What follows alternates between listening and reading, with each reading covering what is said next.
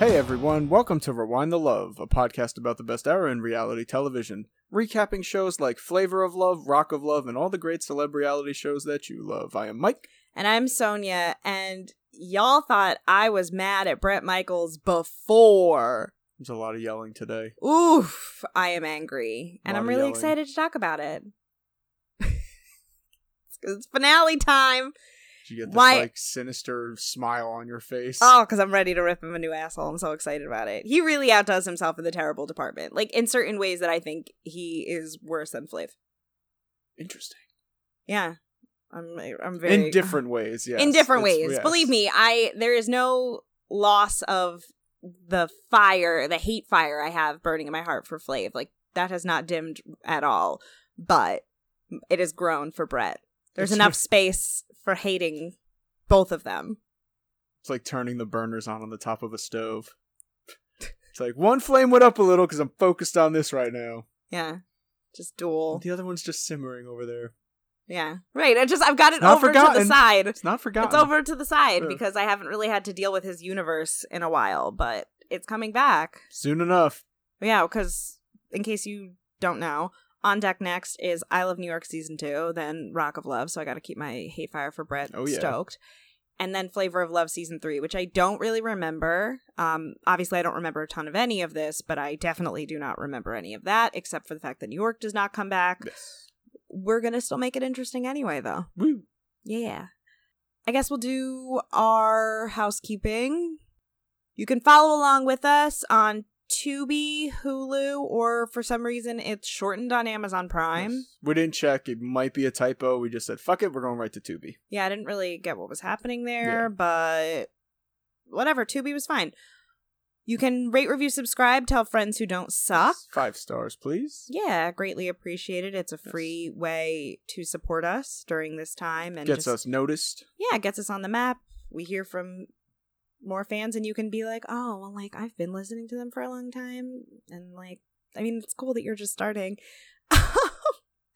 If you want to support us beyond that, for $3 a month, you can get bonus episodes on Patreon. Yes. Patreon.com/rewindthelovepod. We did have a new patron, Madison. Thank you so much. Thank you, Madison. We love you. Thanks. Yeah, we just dropped a new episode on that. We did numbers 80 to 51 on the 100 most shocking rock and roll moments. I fucked it up again. Moments of rock and roll, yes. It doesn't matter. Y'all know what I mean. Yeah, yes. According to VH1 in 2001. Yes. I did a lot of yelling about garbage men there also, but to different degrees. Like, we're talking actual sexual predators. But beyond that, I also stand Gloria Estefan a lot. We laugh. We almost cry. You went on like an entire Twitter day, like almost dedicated to her. Because Gloria Estefan is the fucking queen. Oh my god, her music still slaps. It's so good. And she just seems so nice, and I just wish nothing but the best for her, always. Mm-hmm. Did we have any VH1 CU news? One Sister thing, Patterson yes. sort of said that she wants, or that like there's rumors of her / New York coming back to VH1 or on There's TV in some capacity.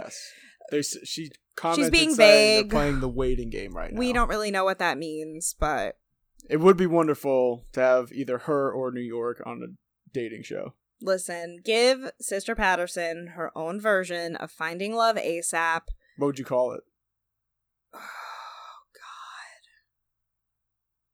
I don't know. Sister and Her Misters? It's not bad. Sister Finds Her Mister? It's pretty good, right? That one's not That's bad. decent. Top of the head real quick like that, that's not bad. I mean, Give it to my you. mind is mush and garbage. Just every once in a while something good pops out. Beyond that, not a ton of VH1 CU news. Everybody's bored in the house and they're in the house bored. Let's see. Did we talk at all? I forgot. We've recorded this intro like 5 times. Did we talk at all about how we felt about this episode beyond Not thinking yet. that Bret is a piece of shit? No. Because we could do it. We have not gonna do it. No, we have not discussed yet. So what did you think of the episode? I mean, I'm ready to fight Bret Michaels. Diabetes and all. Jeez. Like, I don't give a fuck. We fighting. It's on site. Wow. I hate him. Like, Like, he really outdoes himself this week. I mean, how did you feel about it? I'm excited to hear, especially as a dude, like, I'm excited to hear your thoughts. It was very, I mean, yes, we'll get into details throughout. It was much more of a less things going on, but I felt like it was much more emotional and what would the word be? Not like, I don't want to say there's more conversation in scenes, but that if that kind of makes sense. Well, what's funny is like there is and there isn't, because it felt more real than when I watched the finales of Flavor of Love or I Love New York, if that makes sense. Did it? I thought so. I feel quite the opposite. Oh. I'm excited to talk about it, but what else was I going to say about this? I feel like this episode, not a lot happens, but there is a lot to talk about. Yeah. Because some of the stuff he does and some of the stuff they do really requires some in-depth analysis, and I'm ready to do it. But semi-related to that, also, I was having a really interesting conversation with a friend of the show, Alexandria, and she was saying that she was listening back and she kind of, I guess my words like were ringing in her head about how like certain men who've grown up good looking and been good looking their whole lives never really needed to develop a personality. And she was saying that like there are women like that too. And I fully believe that. We know them and I want to say we love them, but I mean, I'm sure somebody loves them. But, you know, that sounded mean. But I think when it comes to these kinds of shows, I don't talk about those women very often. One, because a degree of them don't really appear on reality TV in that context. Mm-hmm. If they do, they're not appearing on a show like Flavor of Love or Rock of Love. Okay. I get the sense there might be a little bit more of that in For the Love of Ray J, but just because it's more plausible that people would find Ray J attractive than the two of them. And I think that of the women who were pretty their whole lives and didn't have to work through various types of insecurities but still want to be on television, like I think that those women are the ones who get sent home early because they didn't really do their part and because they're not used to like chasing a man. Like what's like Tamra. That's how you pronounce it, right? I think it's Tamra because they all fucked it up, but it's spelled Tamara, however you want to pronounce it. But I think, no, but I swear to God, she or they were pronouncing it, well, Brett was pronouncing it super wrong, but somebody was pronouncing it Tamra. As opposed to, as you'd say, someone like a Heather or even like a Hoops. To me, Heather is a walking projection of her insecurities, like the way I feel like men tend to project their insecurities, which they're very loud about how confident they are now. Whereas, like, I think a lot of times women turn their insecurities inward. Like, I feel like that's kind of why Hoops is a little bit more reserved. And it's not that I don't think probably Hoops wasn't gorgeous her whole life, but I feel like because she was kind of tomboyish and maybe didn't gravitate towards wanting to be pretty and girly and soft, that she was probably put down for a decent amount of her life. Mm-hmm. And really has just kind of come around to finding herself pretty. I don't know. This is all purely conjecture, so who fucking knows? But I think Jess has an element of that too.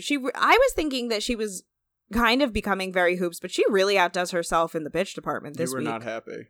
She really... I don't know if it's a producer thing where it's like, yo, you really got to open up more a little bit. But what I always say is as much as I believe that producers are definitely encouraging them to go all out, I also, and that some of it, yes, could just be for TV.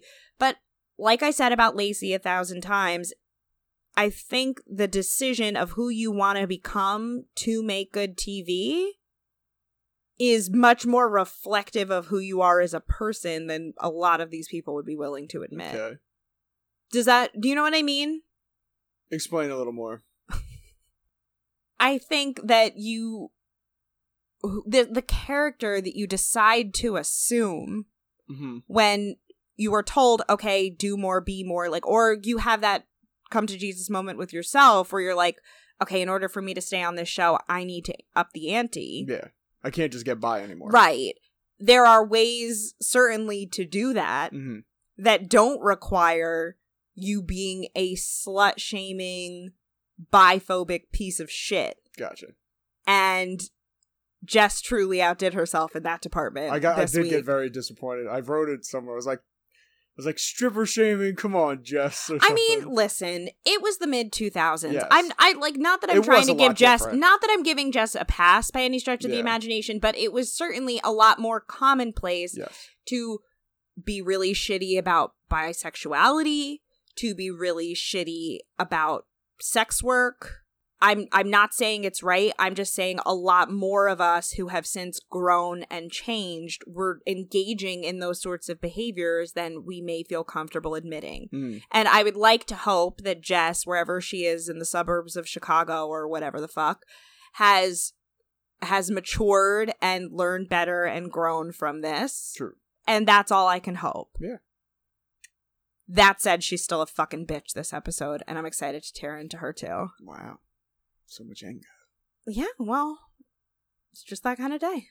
All right. Well, it's going to be an angry episode, my God. Yeah. So we got Rock of Love, Season 1, Episode 11, titled The Rose and the Thorn, which is also our finale.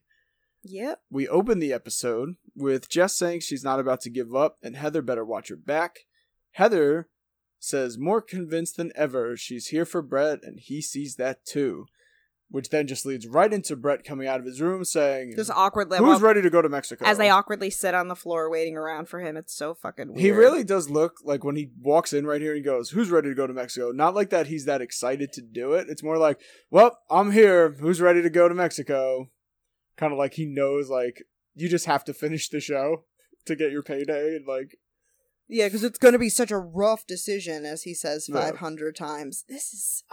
I just remembered how the finale goes, and I just got angry all over again. They take a limo to a private jet. Very nice private jet. They then show up to, it's called the Mi Cabo Resort. 4.5 on TripAdvisor, 4.3 on Google Reviews, about 4 out of 5 on Booking because they're out of 10. Cool. And a 3 on Yelp because nobody on Yelp is ever happy. But it looked like a gorgeous resort, though. It looked really nice. And, like, it's not like I was going out of my way to take vacations before. It's not like if we weren't in a pandemic, I would have been any closer to taking a trip to Mexico or anywhere. Yeah. But, like, especially knowing that we can't fucking go anywhere, it was torture watching them at this resort. Mm-hmm. Like, I don't know if you felt the same way, but I was tortured. It's a little, yes. Going on a vacation would be nice. Well, technically, you can't really go anywhere because no one's allowing U.S. citizens in. Right. But it's not even about money or just the pandemic all over the globe. It's the fact that we're not allowed places. Well, I mean, we are not allowed places because of the pandemic. Yeah. Like, so it is because our country's handling of it, yes. Yes. Jess says that she can't wait to cucaracha with her man, and I was like, ma'am, that means cockroach. So like the song? La cucaracha means the cockroach. The cockroach. It makes less sense in English. Shit. Oh my God. I didn't know. How did you not know? I thought it was common knowledge at this point. I thought it was just like a dance. It is a dance. It's sort of, but dance? like, I guess. I don't know the history of La cucaracha, but La cucaracha means cockroach. Shit, I'm going to have to Google all this now. Anyway, we get our standard arrival at this point, yes. Which is the 3 Ds: dancers, drums, and drinks. Oh, okay. Nice. Brett gets a quick talking head saying they really rolled out the red carpet for them. Of course, he's going to say that. The VIP, blah, blah, blah. He always says that shit. So, yes, they get mojitos, which we both had to kind of look and be like, it was mojitos, right? Yeah, which is weird because mojitos aren't Mexican. Well, it also makes me wonder, maybe it was a margarita in a different glass? Why would you do margarita in, like, a tall glass? I don't know. I mean, you were the glass person. Like, you would know. Why would you... Coca-Cola glass? I don't give a fuck. I don't know. Margarita, mojito glass. They look similar. Anyway, dancers come over. Brett says they're all sexy ladies. He could have done without making those you know what I mean? He's always going to sexualize everyone. But he's going to, but does he need to? Also, did you notice that all 3 of them have cowboy hats on when they get there? Did they really? Yes. Nice. They're so ugly. So Heather points at one of them, and I believe she says, I'm fucking that one? I didn't hear that, but They show it on the bottom. Oh, she whispers, I think, to Brett, and it says, I'm like I didn't know at if she sign, meant, like, dollar signs, blah, blah, blah, blah. I didn't know if she meant fucking that with that one. And Oh, points no, at, like, I guess one of them. Yeah. Which is the one Brett then says, "This is Heather almost knocked me out trying to get to one of the hot dancers." And Heather starts, like, dancing, and then they get pulled in, they start dancing. He makes some snotty comment that he's like, "I'm not paying any attention to her because I'm paying attention to the girls I'm with, but the girl I'm with is paying attention to the hot girl that I'm not paying any attention to," and, like, what the hell? Heather's just having fun. Heather's just like, that girl is pretty. She's admiring another woman's beauty. And she could look at it like, oh, well, if I dance with her, maybe Brett would be like, damn, girl on girl. Ooh. Right. It would be out of the realm. Sexualizes everything. It would not be out of the realm of possibility for Brett to be, you would think, turned on in that context. If it was Jess, I bet he would have said something different. It's just super out of character. Well, he did make the comment about that time that she made out with the time she made out with the super fan. Heather? Jess. Oh, that's right. And she bit the lip. Yeah. Interesting. The ladies get brought to their room and they're told to get ready for dinner tonight. Well, obviously, Brett goes to his own space. One thing that bothered me a little bit about this is Brett telling them to go to their room, and he goes, "Oh, the staff will get you there." I'm like, dude, just walk them to the room. I feel like it's kind of ridiculous. I don't think Flav walked them to their room. Well, that's Flav also. Like, he was probably just like, all right, see y'all later, and they just left. I mean... Then again, it should be held to a different standard, but... I just mean they're both trash, so... Yes. Like, why would we expect any of that from any of them? Because I wrote the person the show is for, in this case, Brett, said should walk them to the room at least. Don't just say, hey, follow guest services, see you later. I've just learned to expect the barest of minimums. On a family or friends trip, I get it. We see each other all the time. In this case, walk them to their damn room. I don't know why I was so bothered by this. Even, I guess, Flav, too. It's like...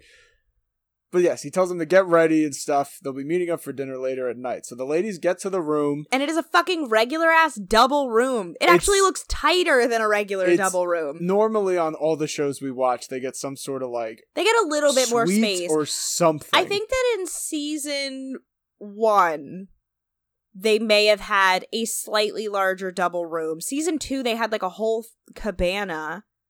And then I Love New York. I Love New York. Yeah. Well, they got separated, remember? Because they got the fight. Remember? Fuck these banana trees. No. You're thinking of the 4x4 trips. You're thinking about the 2x2 trips, sorry, when there's 4 of them left, if White Boy's still there. I'm talking about the finale, and Tango and Chance got into the fight, so they had to split them up in separate rooms. But I still think that their original room, it might have been about the same size, but they ended up in separate rooms. Yeah. But yes, they get like the swag bags full of, hotel merch. Just I noticed stuff is there, yeah. It it's flip flops, it's booze, it's t-shirts and little booty short underwear. Yeah, just swag bags. So the ladies get a note from Brett saying he can't wait for dinner later tonight. Heather says that her goal is to show Brett that she's really passionate about being with him, and that Jess is not. Also, that like in her talking heads, there are like people walking through the back. In Heather's? Yeah. There's the ones that she does, like, obviously in the studio as part of the larger talking head package, but there's the one she does in person where where you can see a bunch of stuff. Yeah, like where you can see like a bunch of people walking in the background. Also, the music leading up to dinner and kind of throughout the episode was very ominous, right? And not just I made a note about, there's one point later where it's like, wow, I was not expecting that much of a difference, but it's very telling. Oh, the end? With the two ladies. Like, one of them gets like... One of them gets a song of Brett's. Strippy dance music, yeah. And the other one's Brett's like... song. We'll talk about it later. Yeah. So, yes. Wait, are we going to talk about Jess's line here when she does her own talking head? Well, I was going to say the confrontation thing. Yeah. Yeah, that's my next line. Sorry. So, Jess says... doesn't like stirring up confrontation. It's against her morals. She just can't do it, but there's a fight inside of her that wants to be with Brett, so if she has to, she will. If she has to. Like, she was really pushed to being as much of a bitch as she turns into this week. Like, she was left with no other option. Yeah, gotta be mean. Fuck with her head. everybody's very casual at this dinner. Like, I was a little surprised. It's almost awkward, too. But, yeah, so we get to dinner time. The ladies walk over. Heather's in, like, a nice black dress. Jess, I did not see, because we find out later, I guess she was wearing more of a I thought jeans Heather was in a miniskirt tank top. No, Heather was in, like, a black dress. Oh, was she? Well, it was, like, a tank top dress. Jess was in, like, a black top, and I thought was just jeans. Yeah, she was in a long sleeve shirt, like a long sleeve, you know, shirt, like one you would get from Old Navy, and a denim mini skirt. So. See, I didn't see the skirt. I just thought it was jeans. But either way, I was like, wow, this is really toned down for a finale kind of dinner. A finale dinner, yeah, I was very surprised. So Brett's there in his white shirt and jeans. First glance, I was like, wait, is that kind of puffy shirt from Seinfeld? But then I'm like, no, it's a regular white long sleeve shirt. Like what guy going through a midlife crisis wears for a beach vacation when he goes out, you know? So we're here in Cabo with the Terrific Two. He's really trying with these nicknames. He pulls the chairs for the ladies to sit. It cuts to Heather giving Jess a mean stare, and then Jess just kind of looking silent. Brett's also looking very awkward. It's just a very awkward scene. I would like, if I was better at this, and actually I probably could do it, but I won't. I would want the glaring at them back and forth set to the opening of the Nicki Minaj song Only. It's like da da da da. The one, I never fucked Wayne, I never fucked Drake all my life. You know how the beginning of that song starts? There's videos of that where I think it's like the Chuck E. Cheese animatronic puppets where they're all just looking at each other with that music. Oh my god. That's what I want. I want Heather and Jess with that cut. I thought you were going to get into the Us version of I Got 5 on It. Da, da, da, da. Oh, actually, that would be pretty funny, too. But Brett breaks the tension by pointing out bread. He says you could immediately feel the tension when the girls arrived, which is weird, because like every scene you see where it's just the two of them hanging out, they seem like everything's going totally fine until the camera shows up. Yeah. So yes, he breaks the ice by saying, there's bread here. Kind of funny. He starts to eat some bread. The girls are still just sitting there staring at each other. He says he needs to cut through the bullshit and pick one of these girls to be his girlfriend. He now decides that he wants to ask the important questions, or so he thinks. Basically, what he wants to do is tell them how he feels about them and, like, address his concerns in the form of a question instead of making any sort of effort to get to know them. 2 weeks we're in, roughly, yes. Yeah. So he launches into a lot of questions he needs answered. So he goes to Heather. I know we laugh a lot about other girls. Ha! Look at her tits. Who has better tits? Whose ass is tighter? LOL. Interesting. Which I think is kind of funny. But there's times where, like, I think I've said it. Oh no, that comes up later with the lesbian thing.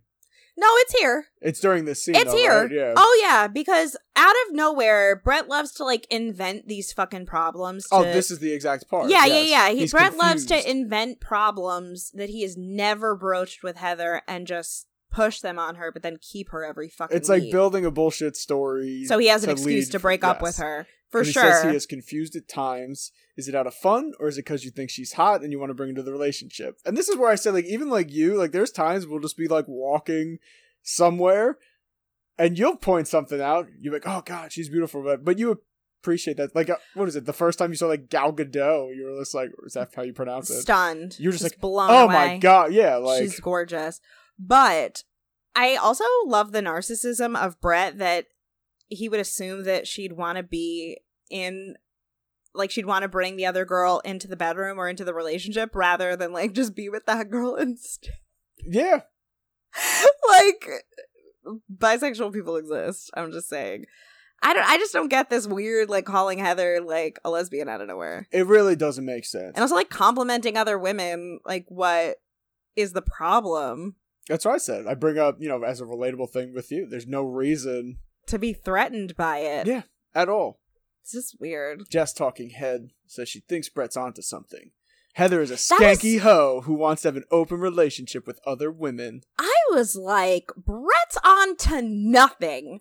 And you siding with this because you hate Heather is shitty. Like, I was, like, stunned that Jess went from being like, I don't really like conflict and, like, these girls get on my nerves because they're so drama, to being like, burn the witch. Like, just, oh.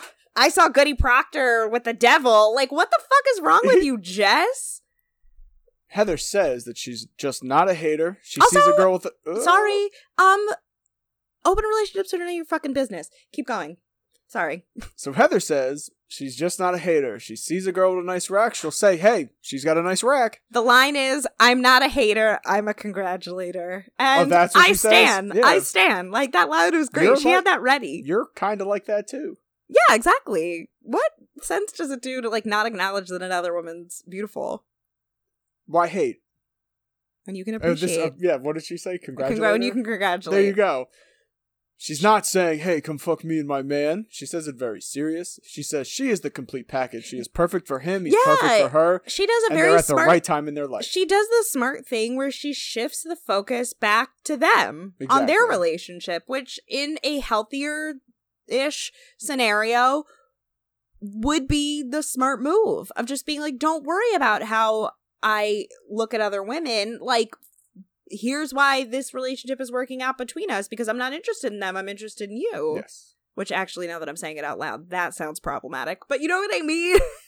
Like, where I know what you mean by it. Where it's like especially because it's such a fabricated thing to get upset about and based in literally nothing that, from what we've seen, there's no... You're making a mountain out of a molehill. We have more important things to discuss if we're going to be together. So he fears she was just a party girl. But Heather then jumps in and goes, with a solidly valid question. Turns it real quick. I don't know if this is like the editing that made this happen, but... Heather low-key missed her calling as an attorney. I'm just saying. So she goes, Jess, are you ready to be a mom, a parent? Which Jess replies, you keep bringing up the age difference. Okay, but at 23... Nobody a lot of people are not ready to be parents. And and listen, I know that a lot of people step up. I know that young parents exist and do excellent jobs. I'm not saying that nobody at 23 isn't ready or can't become ready or whatever. I do think that is a big ask of somebody to become a step parent at 23 years old. I'm not saying there's anything wrong with it, and I know that it happens and it's a beautiful thing, but it's not out of the realm of possibility for it to be a challenge. And I think that that's something that Brett should have asked her. I mean, we don't know if he didn't, but it doesn't seem like he did. Well, that's a valid question for Brett to have. It's Heather doing that to be like, hey, by the way, bro. We also don't see Brett bring up his kids really too much. And I think that if you are bringing your... He mentions being a father, but yes. But I think that, like, it's important as... you know, people with divorced parents who brought other partners in, you would think and should, as a parent, like, take your children's feelings into consideration and be like, would this person be a good person to have around my children? Does this person want to be around my children? Would this person embrace my children? Yeah. Because if they're not, then it doesn't matter how well you guys get along or how good you fuck. Hello, you need to be good to your kids. Your kids are most important. Jess says at 23, everyone is 100% different than everyone else. You can't compare age at that age. Fair. That she is. Which I go like, all right, I know the Blink-182 song says nobody likes you when you're 23, but was this a thing before the song? Like, was it a common thing? Well, the song existed before this. I know that, but I'm saying was there a saying or something about being the age of 23 where all of a sudden that's like a thing? No, I just think like being in your early 20s, taking on the responsibility of being a parent or step-parent is a big undertaking. I mean, it's a big undertaking at any age, but like... would she have said the same thing if she was 24? She'd be like, well, at 24, you're 100% different than everyone else. Probably. Okay. So she meant it more as a generalization of, hey, in your early 20s, like, you're just different. Yeah, in your early 20s. I don't know. Right. She made it very specific. That's why I got into my overthinking, of course, where it goes, I was like, well, Blink-182 says that. She says this. Like, was this some fucking saying I never heard from, like, before all this? Not that I'm aware of. I just think that, like, it's a solid question, and Heather had every right to pose it. Cut to Brett's talking head, saying Jess is young and not sure if she could fall head over heels in love, which then we come back to Heather asking Brett, what were you doing when you were 23? Would you want kids at 23, and were you ready to have a family then? He says he wasn't ready at 23. But in fairness, he's a narcissistic piece of garbage. Yes. So, and at that point, you think about it. Touche, but it does bolster Heather's argument regardless. Yes, and he's going around playing rock music. He just wants to, like, sleep with chicks, party, and do all that. Like, he's not ready to be a parent and, like, mature a little yet. And, I mean, I don't want to just entirely project because Jess is right. Everybody is different at 23. Yeah. I look back now as somebody at Heather's age. And I used to say to myself, like, oh, I wanted to be married at least or have a kid by 24. And, like, the thought of doing that now, I for myself entirely, I'm not trying to speak for anybody else. But, like, I'm saying for me, I couldn't have done it. I mean, I would have figured it out, but I'm overwhelmed at the thought of having a kid presently at 31. Yeah. Like, the thought of having one at 23 would have just been too much for me personally. So Heather goes to say something else, where Jess kind of just cuts in and goes, well, you're 31 years old and you're still stripping, which I also wrote in all caps. No stripper shame, damn it, Jess. No stripper shaming, but damn it. Like, I and I'm not saying this to agree with Jess in any way, shape, or form, but it is a good, like, clap back for this purpose. Like, oh, you want to talk about what you should or shouldn't be doing by a certain age. It's true. Like, and I'm not saying that you shouldn't be stripping at 31, obviously. At all. Yeah, no hate but at all. For the purposes of a clap back entirely. And especially, as you were saying and earlier, especially considering Heather's vocalized before about the fact that she's not happy about the fact that she's still doing it. Yes. So it is definitely a pain point if you really wanted to. Yeah. Although when she says that, Brett kind of does one of those, like, clear throat coughs, like oh, shit. And Heather's mouth gets so tight and so small, her mouth literally looks like a butthole. I was about to. Did you actually think that too? I swear to God, her mouth gets so tiny that it looks like a little tiny puckered butthole. On, like, brown lipstick. So her talking head is her saying she's sick and tired of the stripper thing. Who cares about tits? At least she can show her feelings and tell somebody she loves them. That was actually a sick burn. That is a very good one. That was an excellent point. Like, she keeps bringing it back to the stripper stuff, and Heather's like, I'm vulnerable with my feelings, and at the end of the day, that's a win. And Heather makes a very clear, or a good point here, too, saying it doesn't matter, just as, of course, it does to her, but Heather says it's literally the only card that everyone here has on her, which is she's true. Right. When she's right, she's right. It's the only thing any of them has ever been able to say about her. That's it. Because she's smart. Thing. Oh, you're she's a stripper. Pretty. Okay, and? She's smart, she's pretty, she's badass, she can get along in a lot of different situations, she can hold her own. Has a lot of confidence in many ways. Yeah, that it is the easiest thing to throw at her. It's the only thing. Oh, you're 31 years old, I know that you're insecure about this. They can't question her devotion or her interest, like, whatever. So she's like, what did she say here? She's like, I met him and I'm never going back. Period. Although that might have scared him a little bit. So all of that kind of discussion scared the shit out of him in the same way New York saying it scared Flav. Yeah. She really is more of the New York of her franchise, but in a lot of ways she's still not. So nobody Jess could ever be. I believe it's just the talking head saying Heather's full of shit. She sees Brett as her ticket out. She'll never get out of it on her own, which I say, shout out to Heather, who is now a successful real estate agent. And even if she would have stayed a stripper, it wouldn't fucking matter. Not at all. But she has diversified her portfolio in terms of things that she is capable of offering. Yeah. Like, she's a real estate agent now and had the podcast and now a YouTube series. Exactly. Or whatever. But she's doing well for herself. Yeah, she's got a couple things going for her, a couple plates spinning. So. And as we said, no shaming at all if she was still stripping. Again, never. So Brett's just sitting there looking all uncomfortable, where he tries to kind of break the ice again, says, will anyone take a bite of food? The fuck did I write here? Oh, because it's really awesome. Or really, really good. Sorry.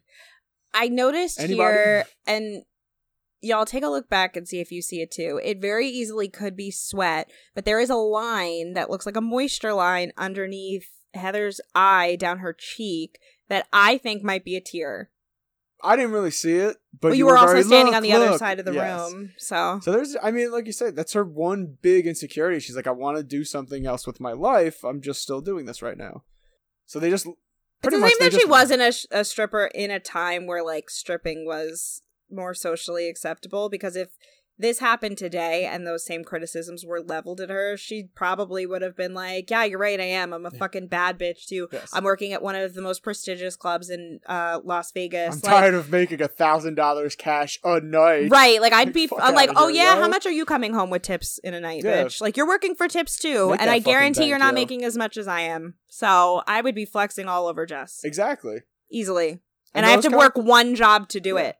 And you think, like, especially those kind of places, like, she's probably got top-notch security guards, like no scores hands. And she probably doesn't even have to do like a ton of work. She's probably doing bada bing shit. She can do the flips, but if she wanted to walk around the pole and not do all that acrobatics, she could. Yeah, exactly. Do some fun private dances in the back and stuff. Make that money. VIPs and stuff. She's Scores is a franchise. There's probably making bank out there. Scores is a franchise. There's probably a good.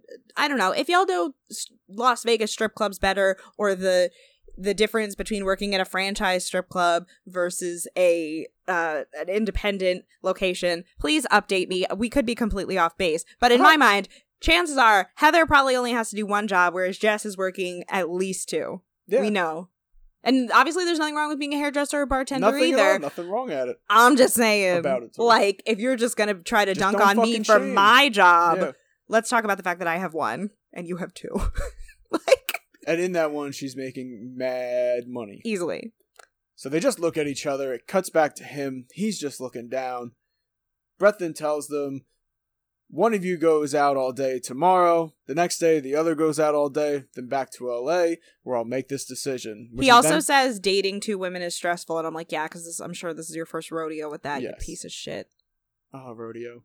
Hope she's thriving. So he kisses them both quick, pretty much dismisses himself from the table, and then they just sit there and glare at each other in silence while drinking champagne. Yeah, that was really awkward. Like, why did he do that? Because he was like, fuck this. I'm not sitting here during this awkward bullshit. I'm out. So the next day, see, this is where I got kind of where they're on their own hanging out, and they seem like they're having a good time. Because they're at the pool together, and they're chilling and eating in a cabana. They're sitting in the same cabana. Like, I mean, obviously they're dunking on each other when they can, but if I really hate you that much, I'm not sitting with you on a bed in a cabana. Yeah. And the note, I don't know who they are. They bring the note over, and they're both like, hi, how, like, it seems like they're in a good mood. And it's like, all right, enjoy yourselves, have fun. So, the note is for Heather. It says, Cabo is hot, and so are you. She does a little shimmy dance. Time to get dirty, just us two. Just see you later. For now, just chill. Tomorrow we're hanging. I promise to thrill. So Jess is pissed that Heather gets the first date. She doesn't want her to think that she has an advantage. Whatever. Basic note, simple rhymes. You know, like so much of this is so formulaic at this point. It was novel when we did Flavor of Love season 1. Now it's the formula is exactly the same. So we'll go right into the date time with Heather. She walks up. He says, hello, super hot, which is kind of, I guess, it's weird. He calls her that through the rest of the episode. And I noticed that whatever they do, Heather loves to wear the merch from that thing. Because she did it with the Save a Horse, Ride a Cowboy shirt from wherever, I forgot what the name, Saddle River Tavern? No. Like Steel Wheel, whatever the fuck it is. Yeah, that one. She wore the t-shirt right away, and she's got all her Mi Casa shit on. Good for her. So the first date with Heather, she's always talking about the ranch, just the openness, having fun. So he planned something amazing, which I even wrote, this is awesome, because this would be a lot of fun to do. See, now my first thought was, this looks terrifying. Why are you putting her on another date where you're trying to kill or injure her? Because on an episode of Real Housewives of Orange County, 2 of them got really hurt in a dune buggy accident. Like, airlifted to a hospital level. Was it a same kind of situation? Yeah. Or was it like... That's really weird. Yep. I mean, drive responsibly, people. So they put on their bandanas and helmets, and they strap in the dune buggy. Brett driving first. He's whipping around, going over some hills.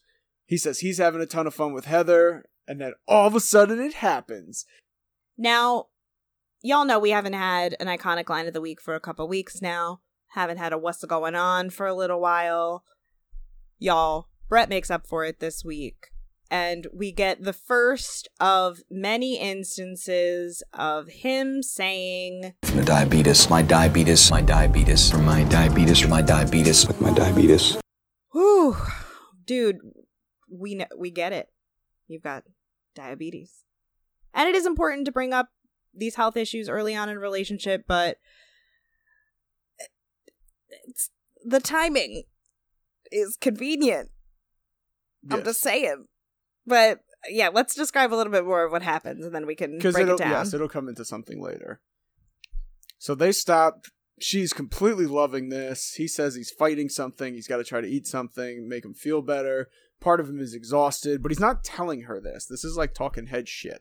So at one point he does keeps saying we need to eat. He'll say, yeah, let's go eat something. She hasn't driven yet. She says she wants to drive it. He's not saying, hey, my diabetes is acting up. I need to eat something and we'll come back and do this. He's just being like a dick.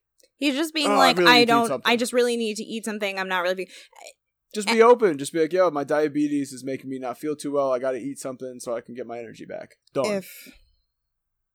If he's actually having an issue with his diabetes, yes. You know, we'll talk about it. Like I said, we'll talk about it. So she starts to drive, is going over everything, hitting every bump, every hill. Brett says he thought he's going to die. And it also could just be like car sick too. Like she has no reason to think that it's necessarily diabetes if he's not bringing it up. Yeah, I mean motion sickness, going over those fucking hills and bumps like that. And it's probably hot. Like it's uncomfortable. So it's out of the realm of possibility. But it doesn't look great for Heather because she's like, but I wanted a turn to drive. Which is kind of like, if you brought her on the date, bro, let her drive. I don't know about that because I'm sitting here going like, all right, even if she doesn't know it's a diabetes thing, and even if he's like, all right, let's go eat, like, I don't know. It's clear that he's not feeling great. So, like, I think the insistence on continuing to drive, or, like, maybe you could structure it where it's not like not where they ultimately go to eat is super far from where they're doing this. Yes. So it wouldn't be out of the realm of possibility for them to break up the day a little differently and they eat in the middle and then she gets a ride. Well, that's what I'm saying. Just take a break and then she could drive later. It's that simple. Yeah, so Brett's like, well, you know, I'm a survivor and I guess I'll let her drive for a little while. Like, oh yeah, a real test of your fortitude here, bro. So they keep showing it of him saying he's got to eat something. He then says he feels like he's going to die. It's also dubbed over audio, by the way. We don't know exactly what he's saying. It doesn't seem like he's saying it in the time. It seems like he might have been, head. And they probably just didn't have clear enough audio to confirm. But at the very least, we get dubbed over audio. So who knows what was actually said. So in a talking head, he says he feels like he's going to die. She's not really affected by it at all. Starts talking about all the driving, that is. And then that really concerns him. And he once again says, hey, let's go eat. So he drives them over to a picnic. What did I miss? No, I wanted to bring up before that. I was wondering if he's like white knuckling it, right? While she's driving. And she certainly is going out of her way to hit every single bump. Yeah. And she's like living it up and like having fun. And he's like, and I didn't know if the I feel like I'm gonna die thing was a diabetes. Yeah. So Drive-a-betes? Jesus Christ. Not joking about diabetes. No, at all. never. Not at all. But like it did seem a little like he was being like, oh, she's not a very good driver because she wants to like have fun. Like it's not like she's got a little like they're bit doing of that. Race cars and she's like, Tokyo drifting out here for the first time. Like the whole point of it is to go over the bumps and make it a really bumpy, wild experience. So she's doing that and she has faith in her own driving ability, whereas Brett doesn't. Because he doesn't trust her. It felt like a control issue for sure. That he was not thrilled at the idea that somebody else wild child behind the wheel. Well, not only that somebody else had to drive in general. And has his life in her hands. Yeah. Lord knows his vain ass. So yes, he drives them over to a picnic set up on the beach at the water. Very nice. Oh, it was a gorgeous setup. Yeah. Oh, it looked so pretty. He's starting to feel a lot better as they're eating. Says he now, I guess because he's feeling better, decided to have fun again. So they stand at the water hugging for a bit. And then it cuts back to them at the hotel. She does also go in the water in like a whole thong. She's always in a thong. No, I know, but I just didn't know if it was a thong bathing suit or if it was like her, like she packed a bikini top but then not a bikini bottom. I didn't know. I don't know. What am I saying? She's always topless, so maybe she doesn't have a top with her either. No, she had you could see the straps, the back of the string bikini hanging out underneath her crop top. She said, you have a great time today. It was killer. Been laughing so hard. Tells her tonight, dinner, I was cracking up gonna watching. Be awesome. It always is, right? Killer or awesome, it's the two. In his mind, it always is. But this goes into your little thing about like the good-looking people thing. Well, first I want to bring up that it looks very difficult to maneuver a kiss with when you both have cowboy hats on. You have to like turn completely side-headed.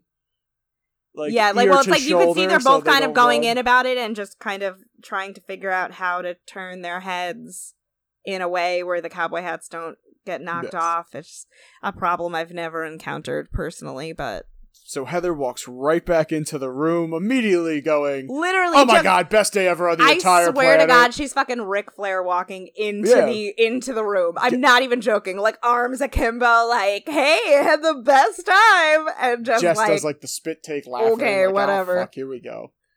Heather says, "Of course, Jess is there rooting her buzz." It's like, duh, you're in the same room.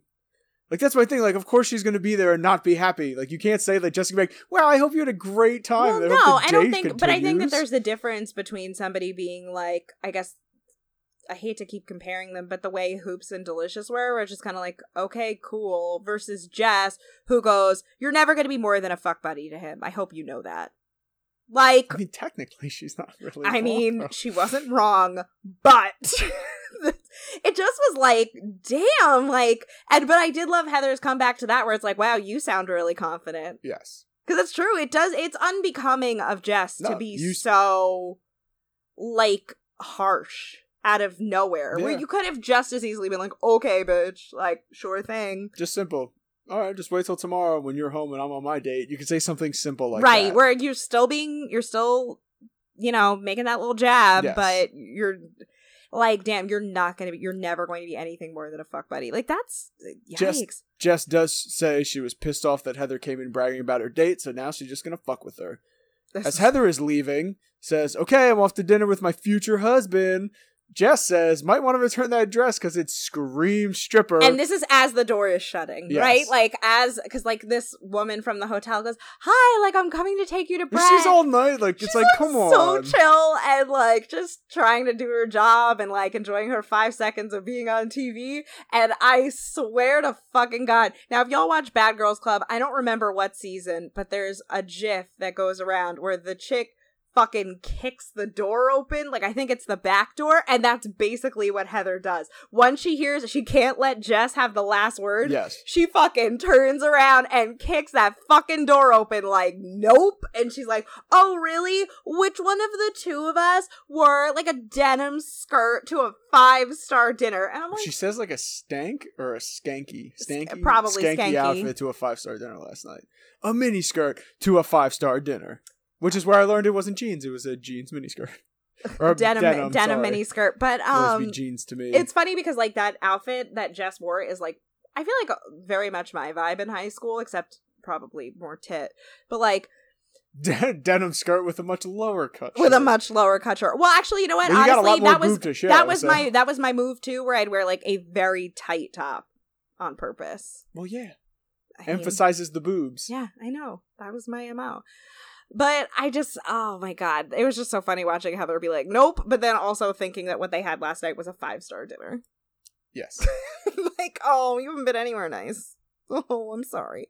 Jumping to dinner time with Heather and Brett. We do need to talk about Heather's dress very quickly. It doesn't seem like, well, she walks up, Brett says, "Baby, that may be the sexiest dress ever." It is... Calling it a dress is generous. It like cuts off like right under her butt cheek. As somebody who wore shirts as dresses for during this period of time, that is absolutely a shirt that she wore as a dress. I am telling you. What do you mean? There were certain shirts, especially when they had that kind of band at the bottom or something to like keep the bottom tight. Mm-hmm. That if it was long enough, but still short enough, I would wear that shit as a dress. I would have worn that shit out to the club as a dress. The dress that I have on that time in Albany where that dude punched me in the face, that was a shirt. Jeez. I'll show you after this. But I am the queen of was the queen of wearing shirts as dresses. I know a shirt dress when I see one. All right. It is. So it's like tealish, kind of sky blue. Heather loves a halter top. I don't know why it took me till this long in the season to notice. You know what a halter top is, right? Now that you say it, I feel like I've any other day I'd be like, yeah, but now that the pressure's on and you're asking me what's doing a halter this, top? My assumption is it's a top.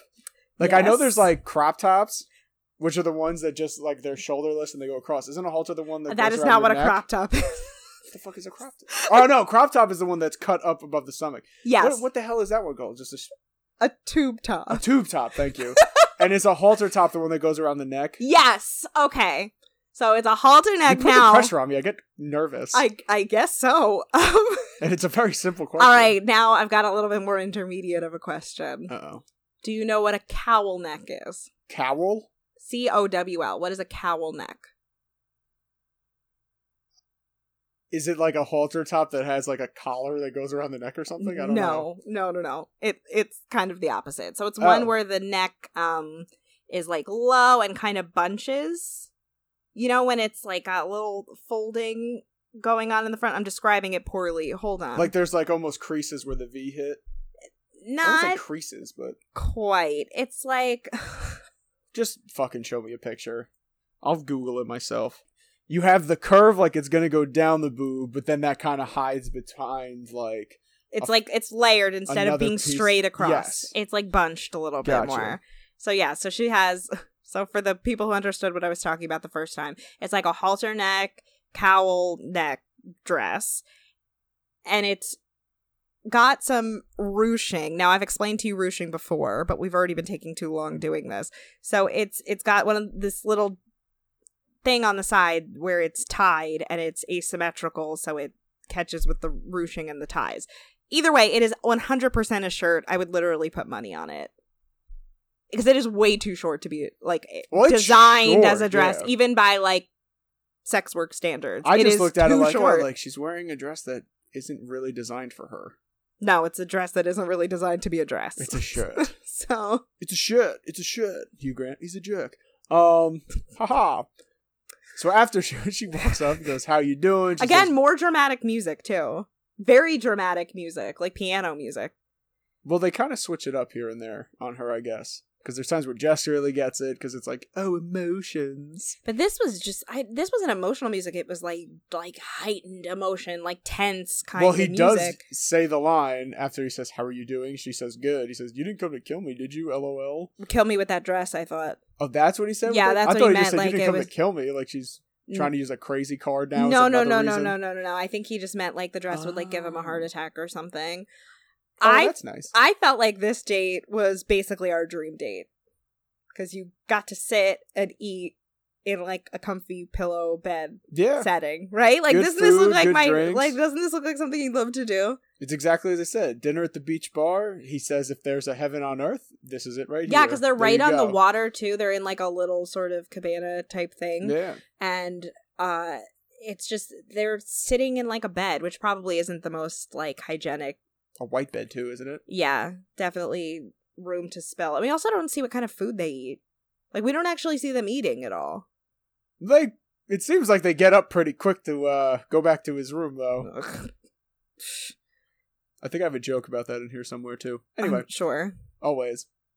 So, the thing I appreciate about her right here is it seems like she takes this shit real serious. Because she comes right out and says, what is she up against? Do you feel closer bonded with me? Do you feel like she's kind of She wants to know the deal. She wants to see where his feelings are, which is a solid point and makes a ton of sense. And you can see in his face, he is pissed. He hates having his intentions questioned, which is so... He just doesn't want to be questioned at all. Not only is it super hypocritical of him, but it's like you haven't really done a lot of work to prove to these women how you feel about them, so they are entitled to press you about it. Yes. And for you to sit there and be like, I can't believe, like, you can see in his face, he's like, I can't believe she would ask me this. He doesn't say it, but you can see it in his eyes that he's like, he's shocked that she would even beg the question of like where his feelings are at. And it's like, you have not given her any indication about how you feel. So she's entitled to want to know the scoop and want to know what she's up against. Although he kind of explains how he feels here, because there's the one moment he pulls one of his, to scream. Here's the truth. Here's the deal. From the beginning, you and me bonded immediately on a party level, where she jumps in and goes, well, we bonded on different levels, and he just goes like, just go with me on this right now. No, and before it's like, come on, before we even go with him on this, I felt really bad for her in that moment, because I was like, wow, this relationship is super one-sided. You're nothing, like, you have Jess entirely said, you're nothing more than a fuck buddy. Not even that, but you really just built this relationship up in your head to also be something that it wasn't. Which I also have a feeling on that also. What? Where I don't think she really is. Like, I feel like she knows she's not the favorite to win right now. I know that she knows, but I think that she is still playing to win regardless. Like, it's not like she has resigned herself to lose. Like, I think she still thinks that she has There's a chance, yeah.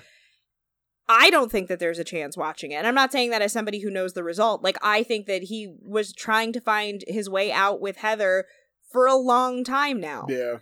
And it just, the opportunity never presented itself. VH1 was like, nah, we want her to have her own show.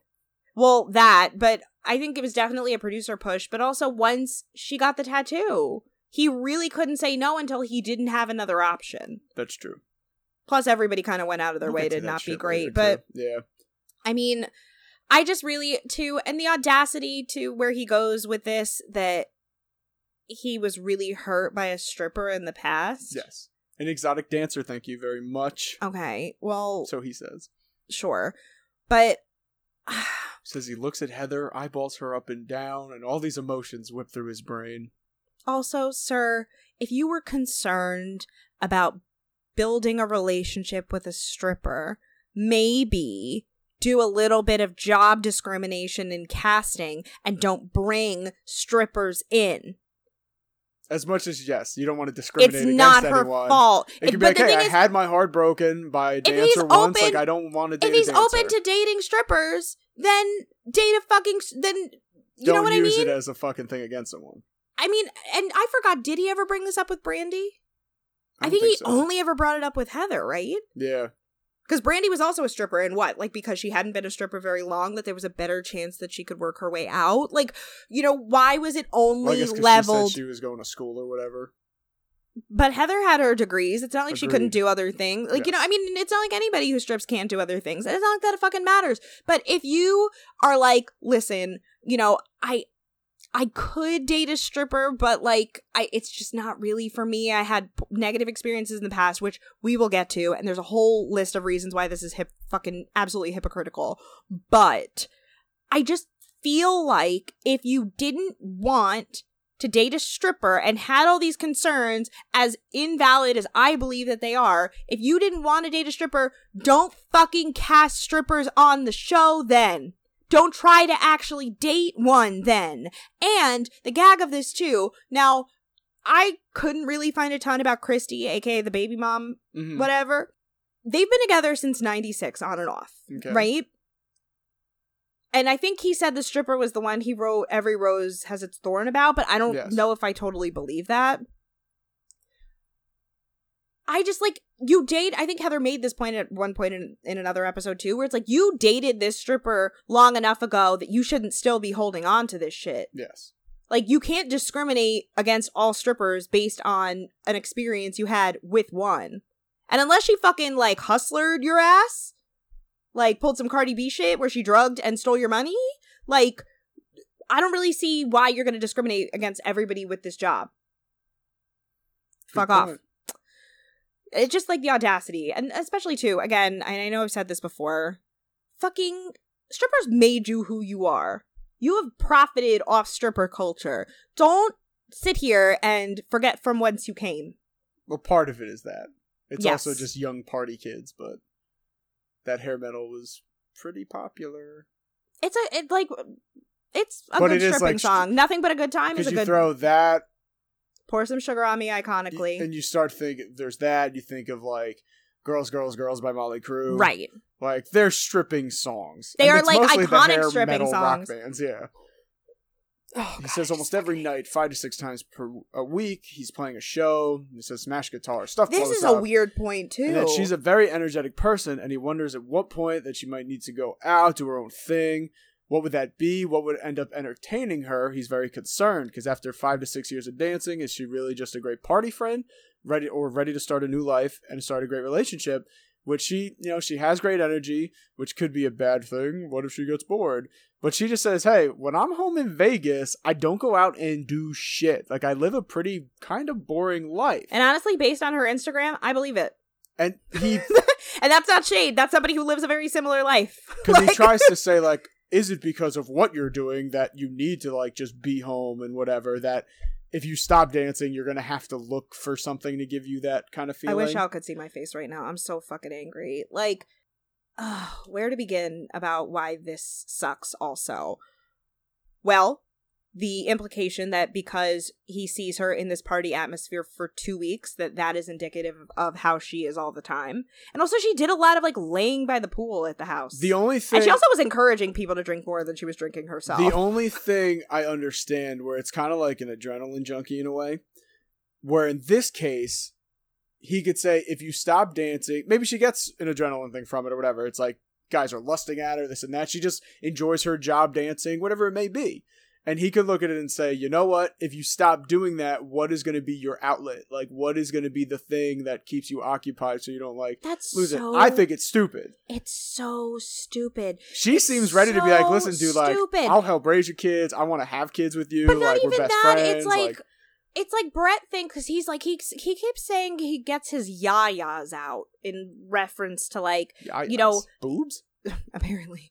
No, but he's like, oh, when I'm on stage, like, I get my yayas out, and like, when you do this, that's his like, release. Do you get of your his adrenaline, yeah. Yeah, where it's like, do you think that you are the only ambivert on Earth? Like, I would think that stripping, much like other forms of performing, you may not be the person you are on stage. Like, even at any job, you have your work persona to, like, especially if you work in like a public facing job with retail, like, I'm sure that there are teachers or hairstylists or all different people who, like, are a very different person when they're in that setting and being on versus when they're sitting at home with their loved ones or like regular people. You know what I mean? Like, if they're working customers, especially in a tip driven industry, and he's also, again, seeing her while she's on vacation. Vacation Heather may not be indicative of real life Heather. I mean, real life Heather has her issues. We're not gonna deny that. Everyone does, yeah. But there's plenty about real life Heather that may not be ideal as a partner. But the idea that because she works in a party environment that she obviously has to be a party person means that he does not know her at all. And hasn't really made an effort to know any strippers, because I feel like, you know, there are plenty of strippers who live regular, fucking low-key lives outside of... Even women are objects to him. You don't talk to Billy Idol that way. I got you.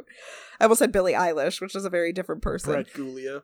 So, Heather then says, I'm in love with you, Brett, and it zooms right in on his face. I also plays a swallow sound as he blinks and look up.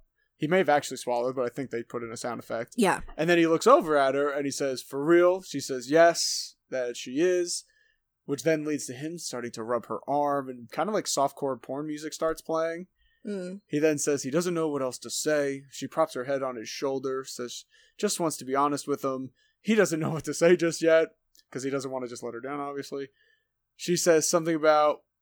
He just keeps when going. When you drop those three words in a talking so head, beyond. He just keeps going. It's just so, I don't know what to say. I don't have words. It's so beyond. He says he can feel it, gets nervous, because he looked in her eyes and his heart immediately vibed with it. Also, side note, did you think that the discussion about, like, what she would do, like, if she got bored, did you think also that could have just been, like, he expects her to kind of be waiting at home for him while he's, like, away? Like when will my husband return from war? Type of thing. I think it's not as much necessarily he wants her like, to how are just you going to keep sit at yourself home. occupied while it's I'm on gonna the be road? like, yeah, like what hobbies besides like going out and partying? Which is a weird what are you gonna round, do to, like, which is such yourself? a weird roundabout way to ask an insulting way to ask a very valid question that he should have asked several days ago, which is just like, what are your goals? Like, what do you see yourself doing? Or like, what are your interests?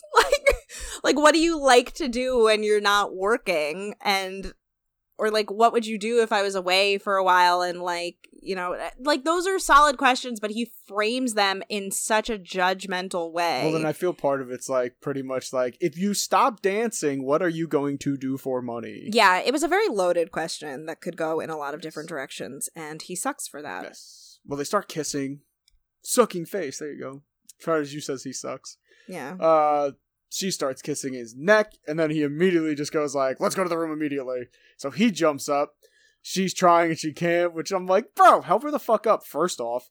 Like, give her a hand, because she's struggling to stand up in that shirt dress thingy. The talking head She says she thinks Brett's starting to fall for her too now. I literally just went, oh, honey. Yeah. So it's back to the room. There's flower petals all over the room couch is and the gorgeous. table. The candles everywhere. Yeah, it's a beautiful room. Gorgeous with a beautiful view. He gets great sweets and shit. It's the same as when they have that dinner where like Lacey's like passing out and like yeah. Oh yeah, that room phenomenal. was really something. Yes, so that was a penthouse, I would assume. Probably. So it cuts to them laying on the bed with her on top of them. Then the camera kind of fades to the next morning. Is this their first time alone like this, like a nightcap? I think so. I think so, right?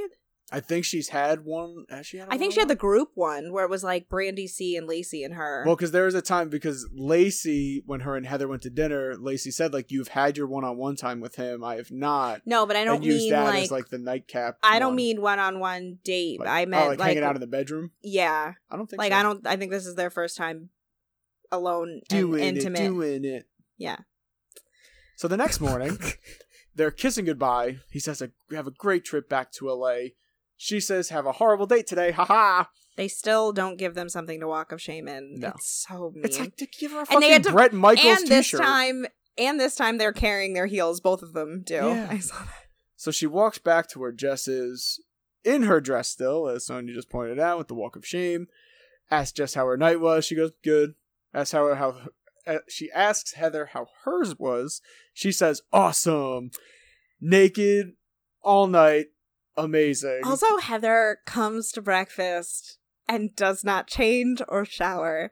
Her hair is still teased to the gods and like sweaty sex hair. Well, that's the thing. She's doing She's her like, in the dress. I'm gonna rub this in. Like, it's I like had a very, good time last it's night. very shady too that they have her doing this like weird hack cough to like show that she looks like haggard and like jacked up from the night before. Like she like partied a little hard. Jess telling her she looks like a hooker in those clothes. Her hair's... Oh, wait, no. Talking head, not to her face. So she looks like a hooker in those clothes. Her hair's all fucked up. But then again, her hair's always like that. It's true. She's not wrong. Heather says she should go shower, but wants to sit there. "Can you smell me, Jess?" Jess says, "All I smell is rotten pussy."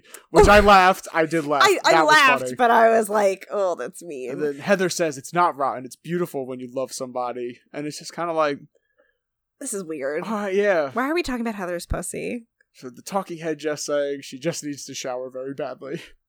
Jess is what did I write? So I wrote a rude. note for Jess. What does this mean? Note for Jess. She gets the note. Oh, the note shows up. Oh my god. Wow. I didn't want to be like, note for Jess. Don't did you forget to shower notice that too, it sounded like when Brett was walking Heather out that he was like, "You're flying back today"? Like he made it sound like she was flying back that day. She is. That sucks. I would have wanted a day to enjoy the hotel. What well, the that's fuck? if Jess got one. She should too. Yeah. And then they could both fly out in the morning. I would love that. So the note for Jess. "Jess, you've been one hell of a sport waiting all day at the resort. It's time for us to jet. Hope you're ready for your man Brett." Wow. In my head, I was going somewhere else. I was waiting for, "I hope you're ready to get wet."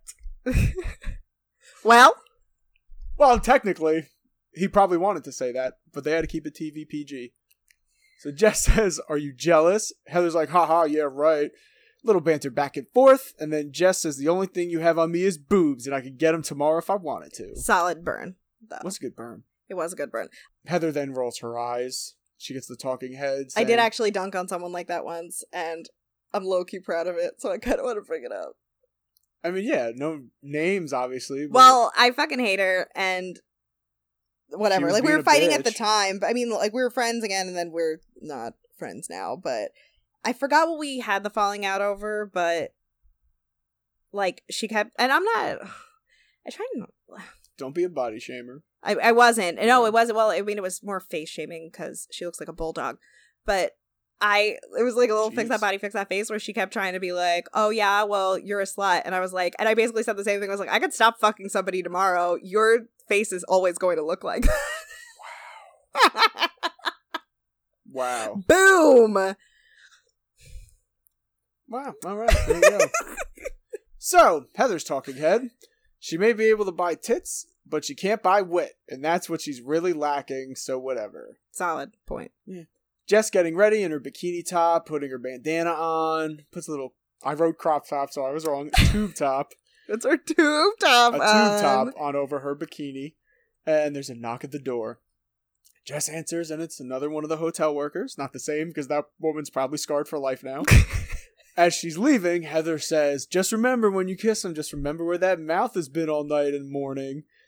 Jess says she's disgusted thinking where his mouth has been and putting it in the back of her mind. Immediately goes up to Brett and just like starts making out with him hardcore. Yeah. He says she greets him with the most awesome kiss. Everything, it's the most awesome. Killer. Most awesome kiss ever. Also, I wrote similar color bandanas, and then he goes like, oh, it's funny, we have the same color bandanas. I mean, he said they match, and they don't match, but they're it's close. similar it's a light looking. Blue. Yeah. And here he says his morning was semi-awesome, but now he's fully awesome. And I thought that was hilarious because it's like it's a placeholder for joke. Hard, yeah. Like, it's funny. I laughed. Sure. It's like, haha. I guess. He's got a semi. He needs to see if Jess can really let the walls down. Brett Pussy brings walls. another sexual innuendo. Pussy walls. Brett brings her to a yacht, and I made the note, and not like the Flavor of Love boat being called a yacht. This is like a much bigger one because we actually got like an inside tour where it's like we get a very minor version of the below deck tour, yes. And Jess is like, it's almost bigger than a lot of houses. Okay, which is probably true. I mean, fair, but it's just like it makes her sound like a podunk kind of. What is podunk? Like a hick. Oh, okay. You know, like it makes her sound like very Beverly Hillbillies. Like, gosh, I can't believe it's so big. Like, that's what she said. So she's just jaw dropped when they're on the boat. They're doing a tour. We see it. We get another animal spotting on the date with them. Yes, they're walking through. He sees seals. He's like, as he's guiding her, no, like through. We're still in the room. We're not sorry. There yet. But he kind of puts his hand on her butt as she's walking to kind of like push her along on the guide, which I thought was kind of funny. So she's loving the date. The boat is phenomenal. And yes, they see seals, which is really cool. Yeah, it looks like a nice day. Both of these dates looked really great. Well, no, not the dates. But like... I would rather this one. I mean, I would love to drive some fucking dune buggies around and shit. Like, that shit is fun. But it's to not like, super romantic. Go out on a beautiful day on a fucking yacht in the sun, drinking and eating all day, like, I'm sorry, that's phenomenal. Way better. So they start making out a lot. She says, made out a lot and showed a lot of affection. But now it's lunchtime. Says he's been waiting for this date. She says she knew it was going to be fun. It's always fun. Always has fun in his company. It's like she's covering for herself. It's like she's like, oh yeah, well all these dates on this show are fun. I mean, it's always fun. I mean, because I'm with you on these dates. What she realizes is, scary thing is there's still a chance of rejection. He then takes off his glasses and says, there's here and... Wait, what is it? There's here and love over here? You need to...